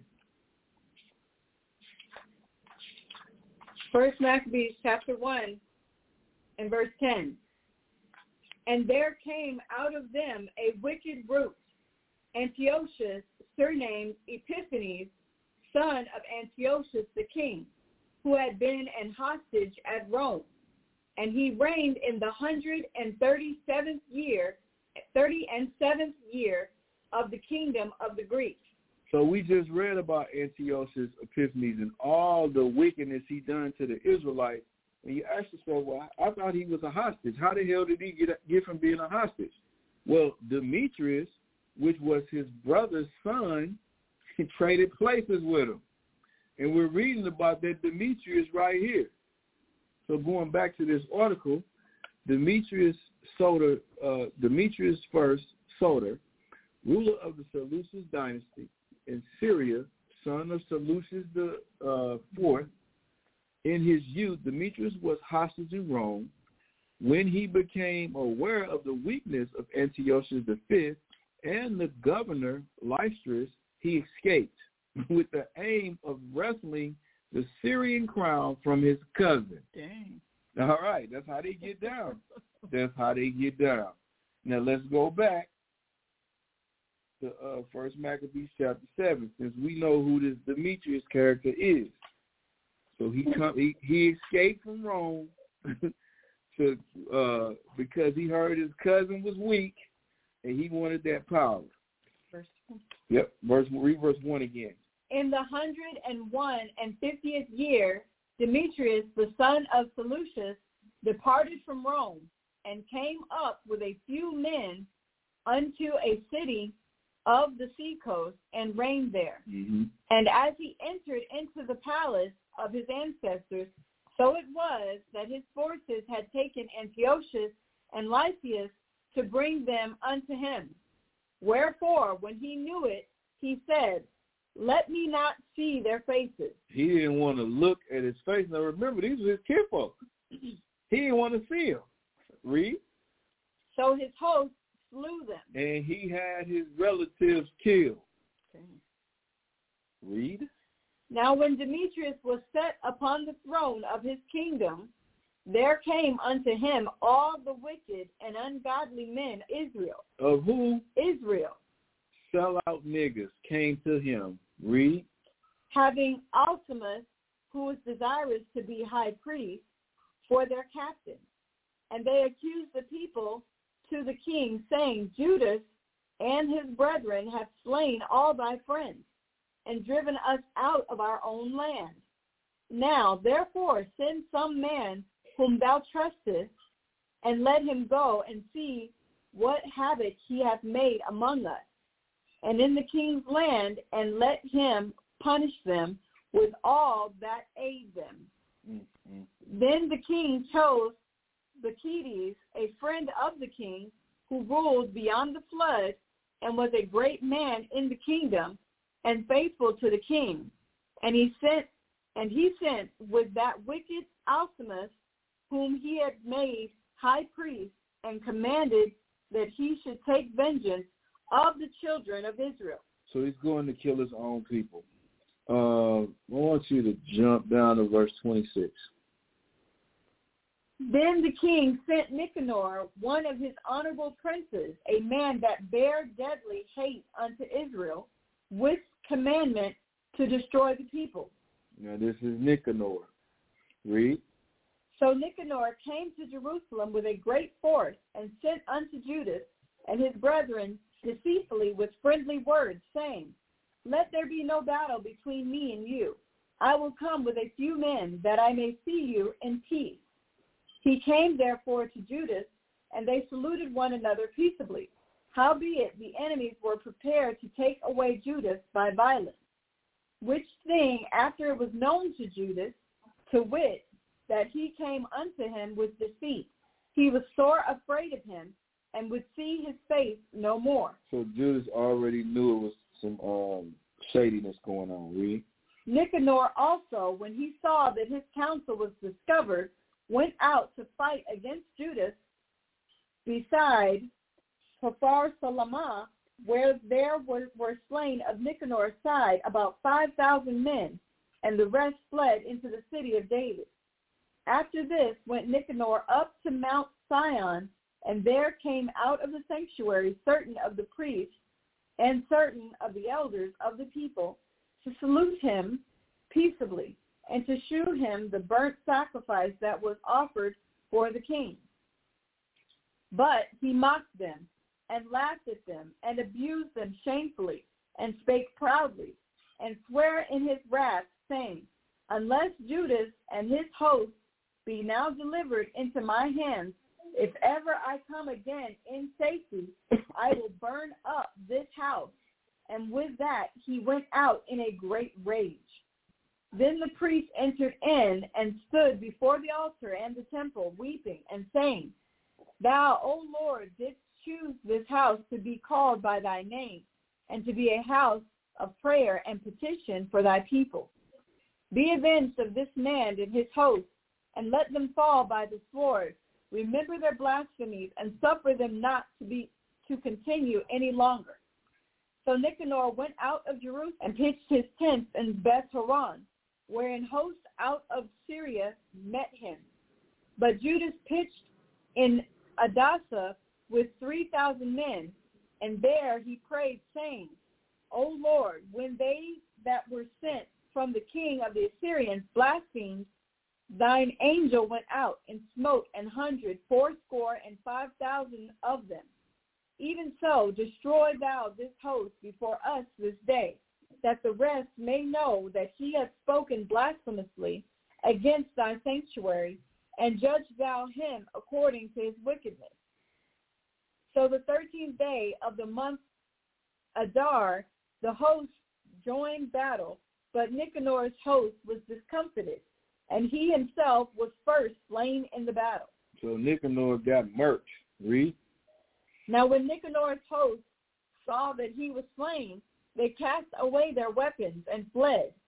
Then they pursued after them a day's journey from Adasa unto Gezerah, sounding an alarm after them with their trumpets, whereupon they came forth out of all the towns of Judea round about, and closed them in, so that they, turning back upon them that pursued them, were all slain with the sword, and not one of them was left. Afterwards they took the spoils and prey, and smote off Nicanor's head and his right hand, which he stretched out so proudly, and brought them away, and hanged them up toward Jerusalem. For this cause the people rejoiced greatly, and they kept that day a day of great gladness. Moreover, they ordained to keep yearly this day, being the 13th of Adar. Thus the land of Judah was in rest a little while. Now remember verse 49 says, moreover, they ordained to keep yearly this day, being the 13th of Adar. This is the day of Nicanor, y'all, all right? It's not a high holy day, but it is it's not a holy convocation, but it is one of our high holy days. This is a lesser high holy day, the day of Nicanor. All right, so from there, let's go to, we're going to go to 1 Maccabees chapter 9, but I got to fill in 1 Maccabees chapter 8, give y'all some cliff notes because we're not going to read this whole chapter.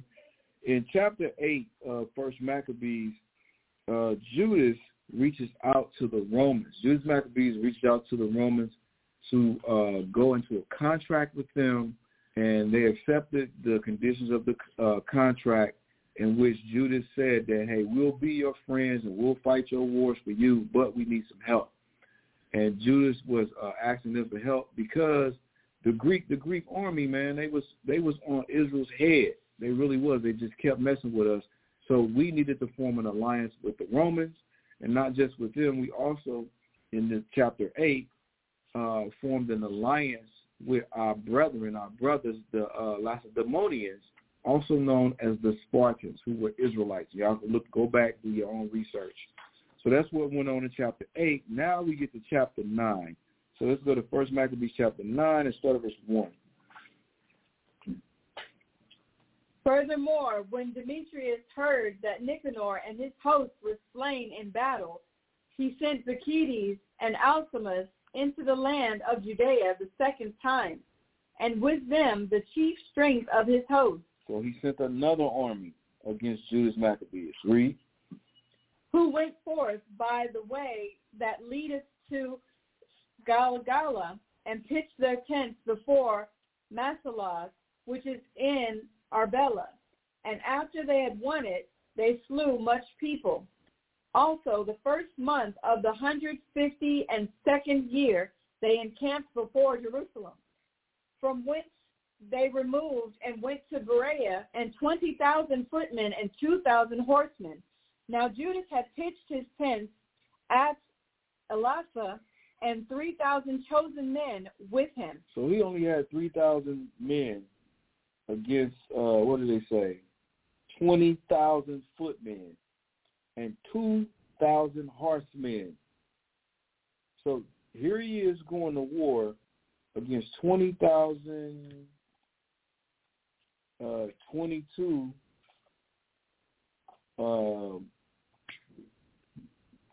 soldiers, and it's only, what did it say it was, 3,000 of them. So they were vastly outnumbered. Who, seeing the multitude of the other army to be so great, were sore afraid. So Judas's men were afraid. Read.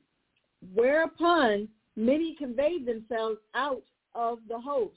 So a lot of people left. Now remember, he only had 3,000. Read. Insomuch as there abode of them no more but 800 men. And he was left with 800 men. Read. When Judas therefore saw that his host slipped away and that the battle pressed upon him, he was sore troubled in mind and much distressed, for that he had no time to gather them together. He had no time to gather them together. And remember, we read all of his wars. What was he famous for doing before he went to war? Anybody know? He would give them a pep speech, and he would pray to the Most High. But here it says he didn't have time to gather them. I guess he didn't have time to do those things. Read. Nevertheless, unto them that remained, he said, let us arise and go up against our enemies, if peradventure we may be able to fight with them. But they dehorted him, saying, we shall never be able. Let us now rather save our lives, and hereafter we will return with our brethren and fight against them, for we are but few. Never take a call with the war. Read. Then Judas said, God forbid that I should do this thing and flee away from them. If our time be come, let us die manfully for our brethren, and let us not stain our honor. Because remember, Judas knew this in the beginning, because remember it said that he had took with him men that were ready to die. So they didn't know what they had signed up for. Read. With that, the host of the Bacchides removed out of their tents and stood over against their horsemen, being divided into two troops, and their slingers and archers going before the host, and they that marched in the forward were all mighty men. As for Bacchides, he was in the right wing. So the host drew near on the two parts and sounded their trumpets.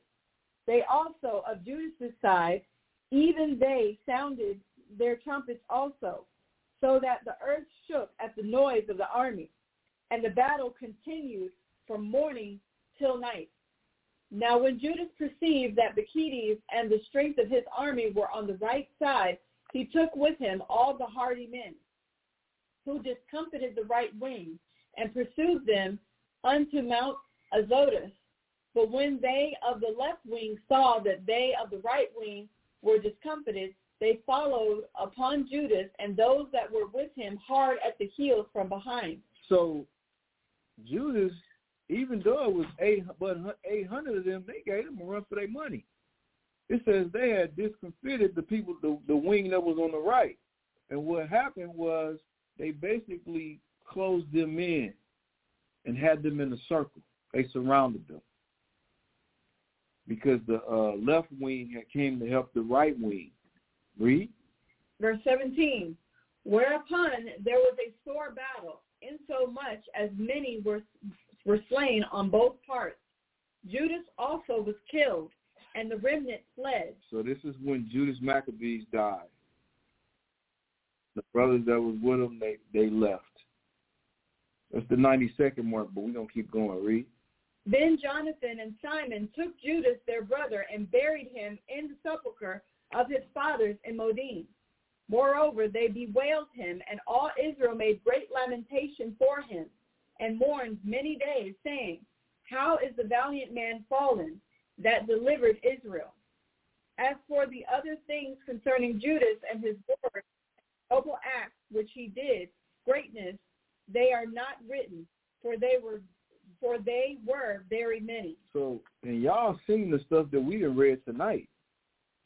And there was many wars, but they said it was more wars that ain't even mentioned that this brother fought.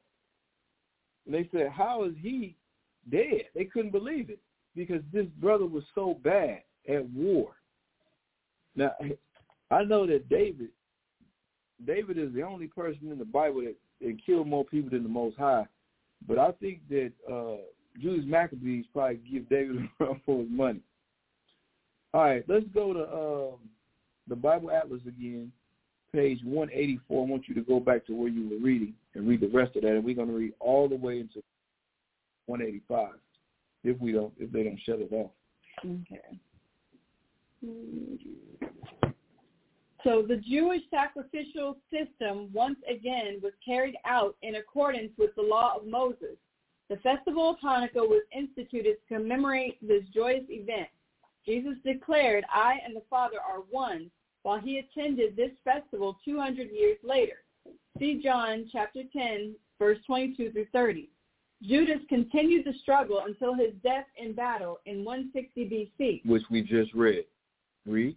As his confidence increased, Judas grew bolder and suffered defeat. However, the death of Antiochus IV in 164 B.C. led to an important concession to the Jews.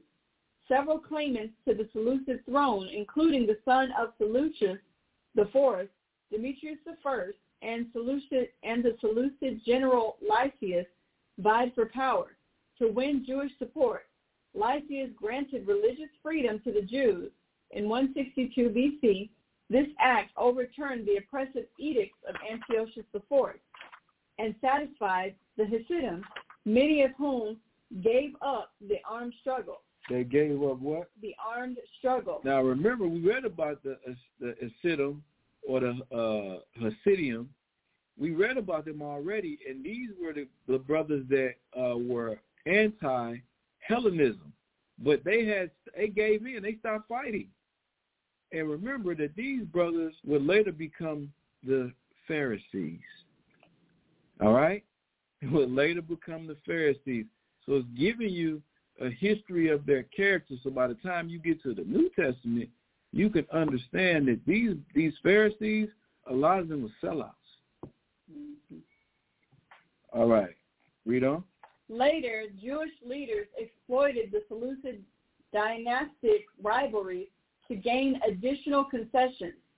Jonathan became the leader of the revolt upon the death of his brother Judas in 160 B.C. Yep. His situation was desperate because many supporters had abandoned the conflict, while Seleucid pressure increased. Jonathan moved to the Judean desert and carried on a strategy of hit-and-run tactics against Bacchides, the Seleucid general sent to oppose him. Bacchides finally made a truce with Jonathan, prompting Jonathan to move to Michmash, where he began to judge the people, and he destroyed the ungodly out of Israel. Reference in 1 Maccabees chapter 9, verse 73. Jerusalem, however, remained in the hands of Greek sympathizers and Seleucid troops. Go ahead, read the rest of that. Oh, that was it? That's for the highlight. All right, cool. Where you at? I just finished this. Oh, keep reading. That Here, part. Here. That part, yeah. Jonathan skillfully exploited the rivalry between Alexander Balas and Demetrius, both aspirants to the Seleucid throne.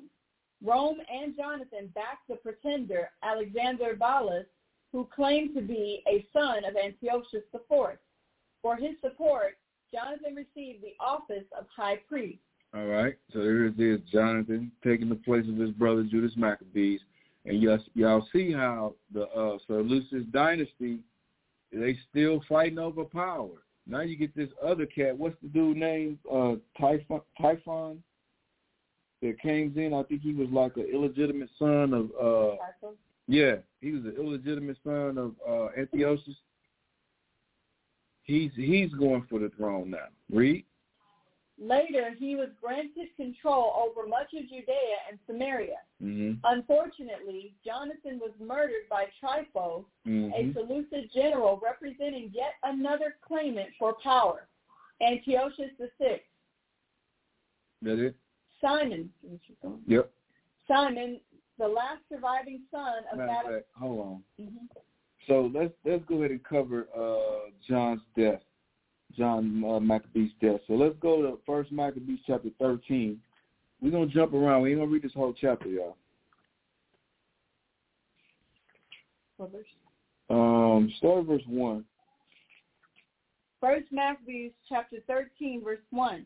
Now when Simon heard that Tryphon had gathered together a great host to invade the land of Judea and destroy it, and saw that the people was in great trembling and fear, he went up to Jerusalem and gathered the people together and gave them exhortation, saying, Ye yourselves know what great things I and my brethren and my father's house have done for the laws and the sanctuary, the battles also and troubles which we have seen, by reason whereof all my brethren are slain for Israel's sake, and I am left alone. Now therefore, be it far from me that I should spare mine own life in any time of trouble, for I am no better than my brethren.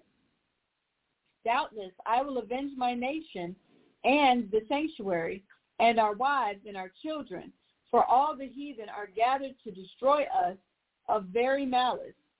Now as soon as the people heard these words, their spirit revived, and they answered with a loud voice, saying, Thou shalt be our leader instead of Judas and Jonathan thy brother.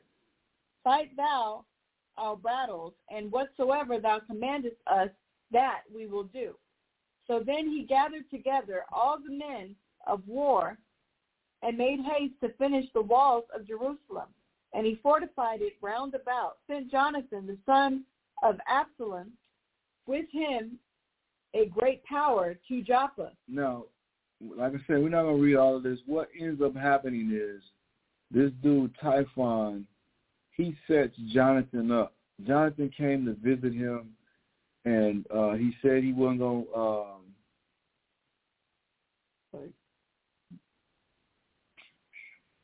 he saw Jonathan, he caught him off guard because he lied to him. He tricked him.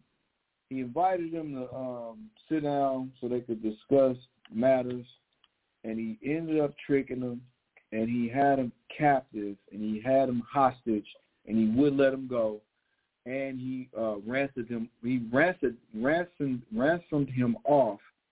Basically, he told Simon, his brother, to send Jonathan's sons to him in exchange for Jonathan. And what happened was Simon sent the sons, and Tryphon did not let Jonathan go nor his sons. Wow. And he ended up killing them anyway. And the reason Simon sent them is because Simon was like, if I don't send them, then the people going to blame me for Tryphon killing my brother Jonathan. The people going to blame me. And if the people blame him, they won't going to want to fight. So he said, if I don't send them, that's what's going to happen. So I might as well send them anyway, even though I know Tryphon is going to kill him. So he was in a situation where he was damned if he did, damned if he didn't. So he ended up sending them anyway, and this is what happened. So jump down to verse 22.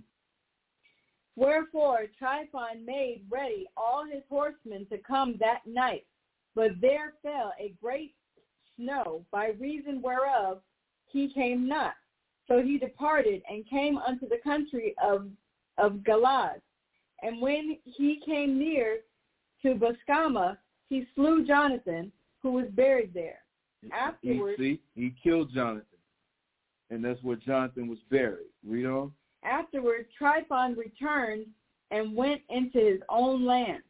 Then sent Simon and took the bones of Jonathan, his brother, and buried them in Modin, the city of his father. That's where they had their sepulcher at. That's where Matthias was buried at. That's where Judas Maccabees was buried at. Read. And all Israel made great lamentation for him and bewailed him many days. Simon also built a monument upon the sepulcher of his father and his brethren, and raised it aloft to the site with hewn stone behind and before. Now, jump over to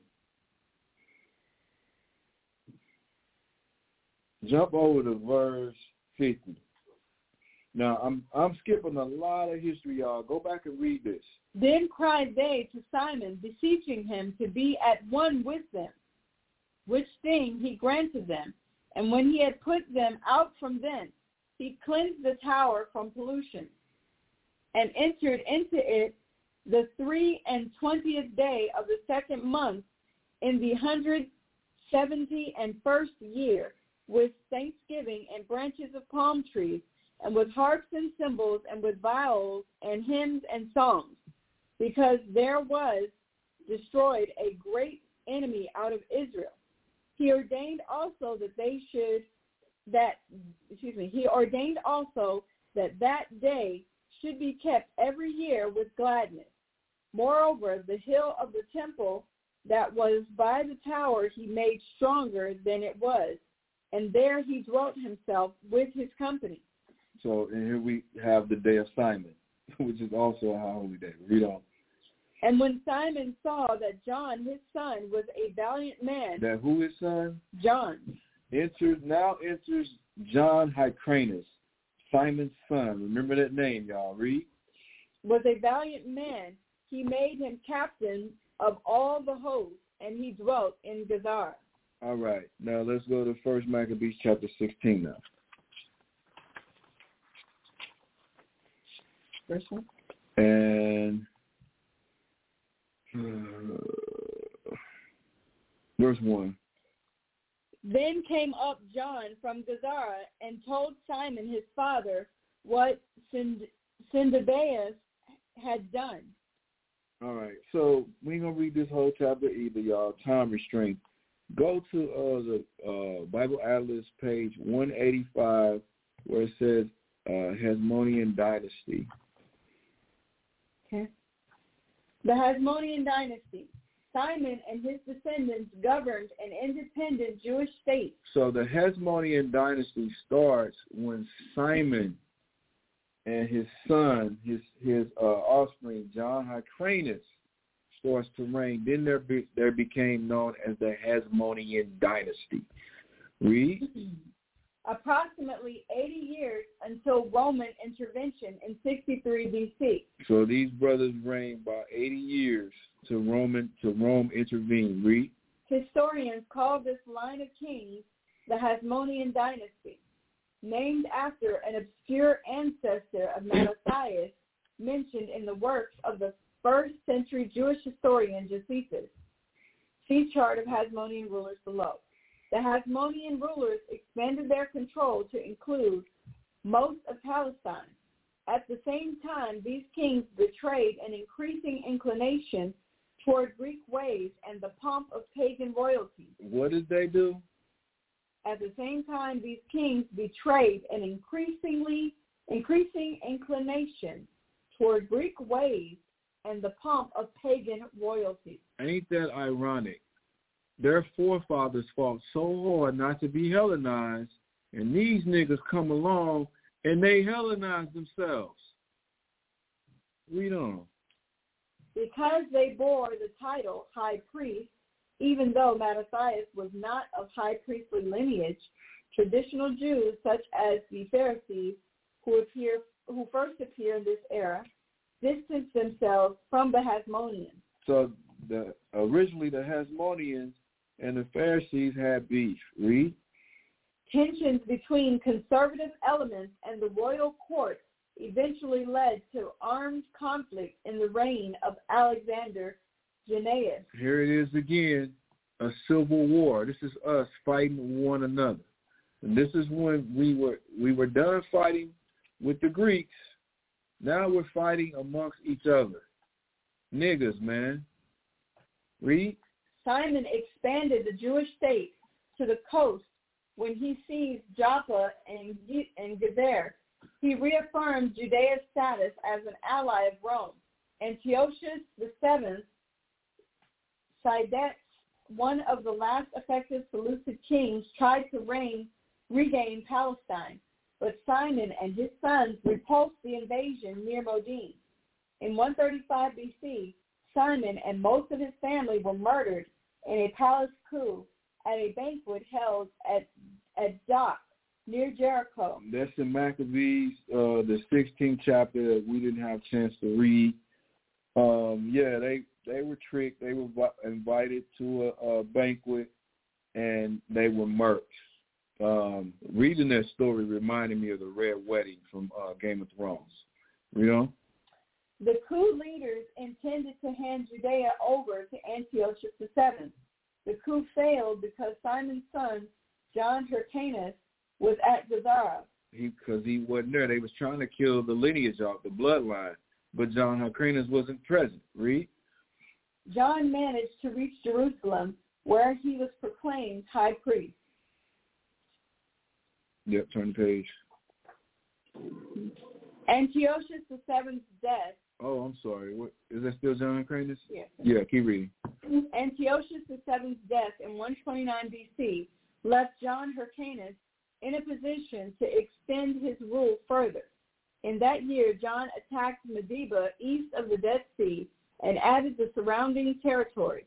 A year later, he led a campaign into Samaria, eventually destroying the Samaritan temple on Mount Gerizim. So what John Hyrcanus ends up doing is finishing the work that his uncle and his dad did, which was reconquering all the territories of Israel that we had, which wasn't a bad thing. We're going to read what he did wrong. Read. John conquered Idumea in 125 BC. He conquered Idumea, the land of the Edomites. Read. Forcing the Idumeans to submit to Jewish religion or leave. This is what he did wrong. He forced the Edomites, so-called white people, to convert to Judaism when he should have killed them. Because remember, when the Most High gave us the land, what did he tell us to do? Give me Deuteronomy chapter 7 real quick. Deuteronomy chapter 7. Verse 1. Verse 1. When the Lord thy God shall bring thee into the land whither thou goest to possess it, and have cast out many nations before thee, the Hittites, the Girgashites, and the Amorites, and the Canaanites, and the Perizzites, and the Hivites, and the Jebusites, 7 nations greater and mightier than thou. And when the Lord thy God shall deliver them before thee, thou shalt smite them and utterly destroy them. Thou shalt make no covenant with them. You were supposed to kill them and not make a contract with them. But what did John Hyrcanus do? He force converted them and made contracts with them. Let's go back there.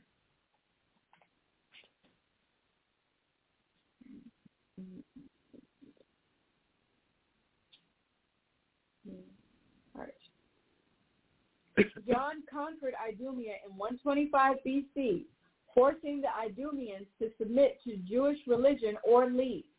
A second campaign northward against the cities of Samaria and Scythopolis brought more of Samaria and the Esdraelon Valley under Jewish control. Right. And remember, around 722 BC, when the Assyrians had displaced the northern kingdom and they had brought those foreign nations into the land of Samaria, they were still there, as well as a lot of Israelites were still there also. They went back during the time of the Persian and Mede captivity. They went back. They resettled their land. They were still there also. But a lot of nations were there. And what did John Hyrcanus do? He force converted them also. So by the time you get to the New Testament and you read about the Samaritans, especially the lady at the well, talking about our Father worshiping this mountain, so on, so she was a nation, but she knew our history.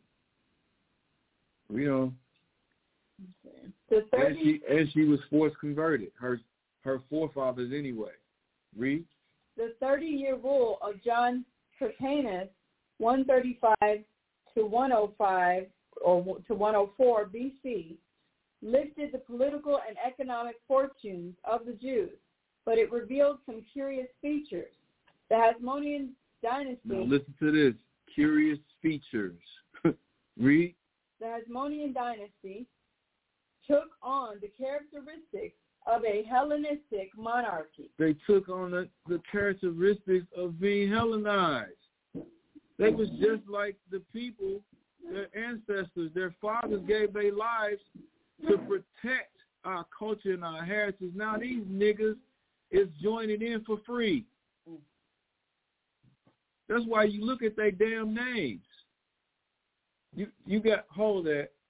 Give me that real quick. I want to show y'all some of these niggas' names.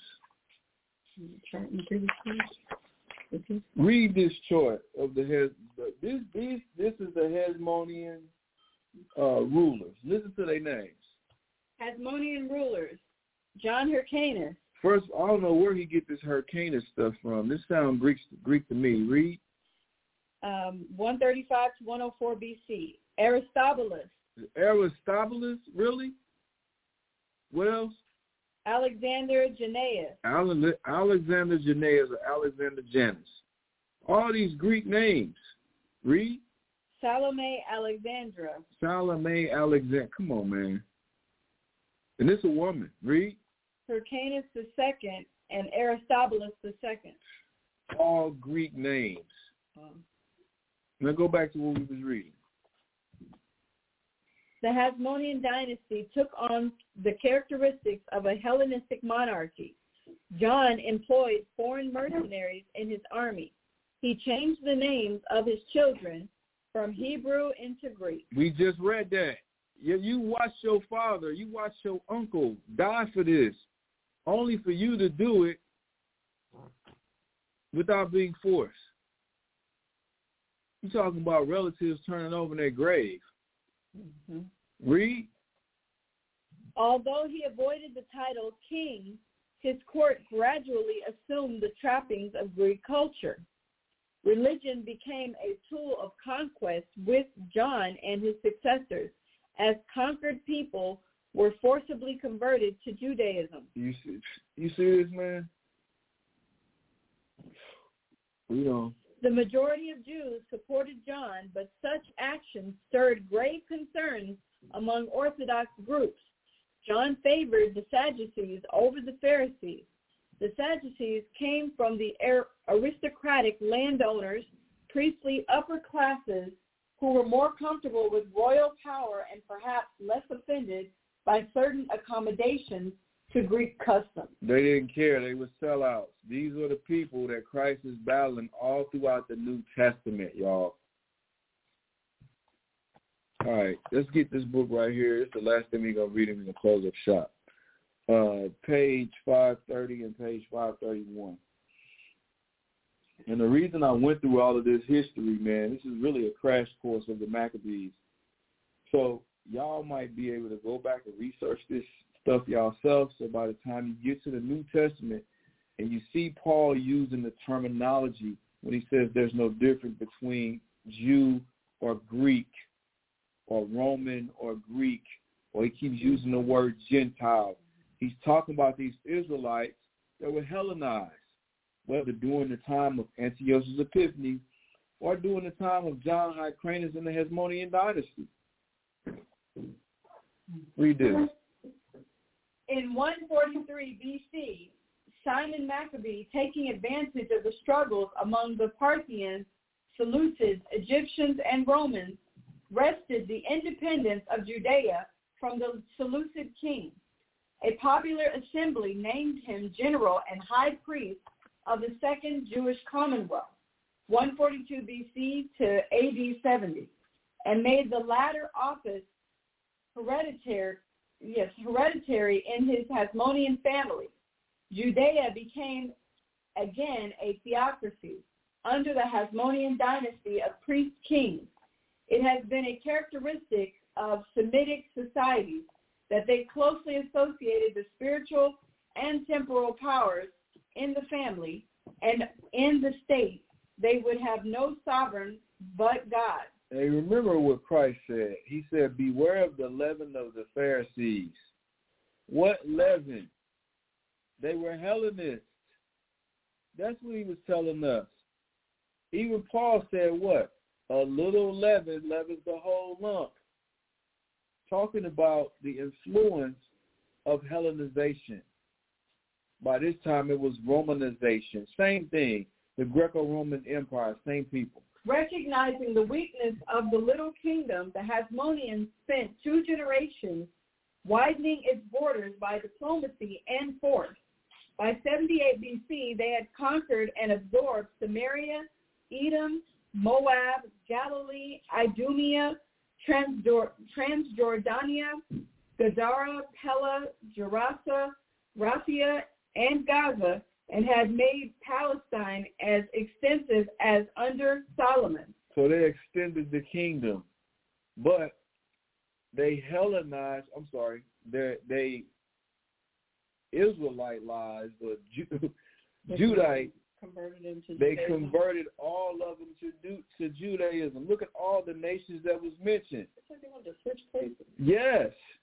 What does the Most High always tell us? Learn not the way of the heathen. Don't do what the heathen do. Don't mingle with the nations. Don't make no contract. But this is what we kept doing. We still doing it now. We want to be Americans so damn bad. Read. The descendants of those brave Maccabees who had fought for religious freedom enforced Judaism and circumcision upon their new subjects at the point of the sword. At the same time, the Hasmoneans lost their religious zeal, and over the bitter protest of the Pharisees yielded more and more to the Hellenizing elements in the population. Y'all see this? Read. Queen Salome Alexandra, 78 to 69 BC, reversed this trend and made peace with the Pharisees. But even before her death, her sons, Hyrcanus II and Aristobulus II, began a war of succession. Both parties submitted... Civil war again. Read. Both parties submitted their claims to Pompey, who now, 63 BC, stood with his victorious legions at Damascus. When Pompey decided... The Roman general Pompey. Read. When Pompey decided for Hyrcanus, Aristobulus fortified himself with his army in Jerusalem. So Pompey sided with one of the brothers and to go against the other brother. Read. Pompey laid siege to the capital and gained its lower sections. But the followers of Aristobulus took refuge in the walled precincts of the temple and held out for 3 months. Their piety, we are told, helped Pompey to overcome them. Their piety. What piety? Listen to this. Read. For perceiving that they would not fight on the Sabbath. They wouldn't do what? Fight on the Sabbath. Remember what Mattathias told the Israelites back then during the time of the Maccabees. If we do like our brothers and don't fight on the Sabbath, we're going to die like them. Mm-hmm. Now, this is their offspring doing the same thing that they fought against. Come on, man. Read on. The mounds and battering rams for the next day's assault. Meanwhile, the priests offered the usual prayers and sacrifices in the temple. When the ramparts fell, 12,000 Jews were slaughtered. Few resisted. 12,000 of us were killed. Few resisted because it was the Sabbath. Read. None surrendered. Many leaped to death from the walls. Suicide. Read. Pompey ordered his men to leave the treasures of the temple untouched, but he exacted an indemnity of 10,000 talents. That's the equivalent of $3,600,000 from the nation. Wow. Read. The cities that the Hasmoneans had conquered were transferred from the Judean to the Roman power. Hyrcanus II was made high priest and nominal ruler of Judea. A nominal ruler, meaning he was a fake ruler, a puppet, in name only. Read. But as the ward of Antipater and the Idumean who had helped Rome. Now, Antipater is Herod's father, who you read about in the New Testament, who was called the king of the Jews. He was an Edomite. Read. The independent monarchy was ended, and Judea became part of the Roman province of Syria. So by the time you get to the New Testament, that's what you read. Israel being part of Rome, a Roman province. All right, y'all. I know it was a lot of information. We was jumping around a lot. That ain't it? Oh, keep reading then. Let's go ahead and finish it. In 54 BC, Crassus, on his way to play the part of Pentheus at Ctesiphon, robbed the temple of the treasures that Pompey had spared. So Pompey left money, and this other clown went back and got the rest of the money. Read. Amounting to some 10,000 talents. When news came that Crassus had been defeated and killed, the Jews took the opportunity to reclaim their freedom. Longinus, successor of Crassus, a governor of Syria, the revolt and sold 30,000 Jews into slavery in 43 BC. In that same year, Antipater died. The Parthians swept across the desert into Judea and set up as their puppet king. Antigonus, the last of the Hasmoneans, he was the last one. Read. Antony and Octavian countered by naming Herod, son of Antipater, king of Judea, and financing his Jewish army with Roman funds. That's Octavius Caesar, also known as Augustus, and Mark Antony. Read. Herod drove out the Parthians, protected Jerusalem from pillage, sent Antigonus to Antony for execution, slew all Jewish leaders who had supported the puppet, and so auspiciously entered upon one of the most colorful reigns in history, 37 to 4 BC. The most colorful reigns in history, and the colorful reign it's talking about the reign of Herod and the Herodians, the Herodian dynasty. That's the New Testament. All right, y'all. I know it was a lot of history. We did a whole lot of reading. The water for everybody tuning in, especially if you're still listening in. The water Mashaba for hooking up the broadcast.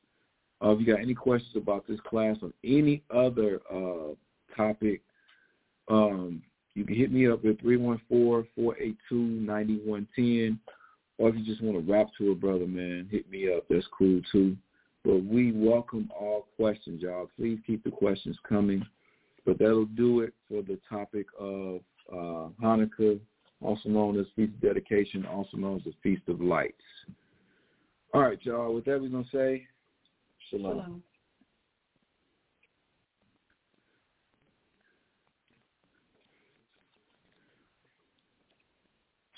Lucky Land Casino, asking people, what's the weirdest place you've gotten lucky? Lucky? In line at the deli, I guess? Aha, in my dentist's office.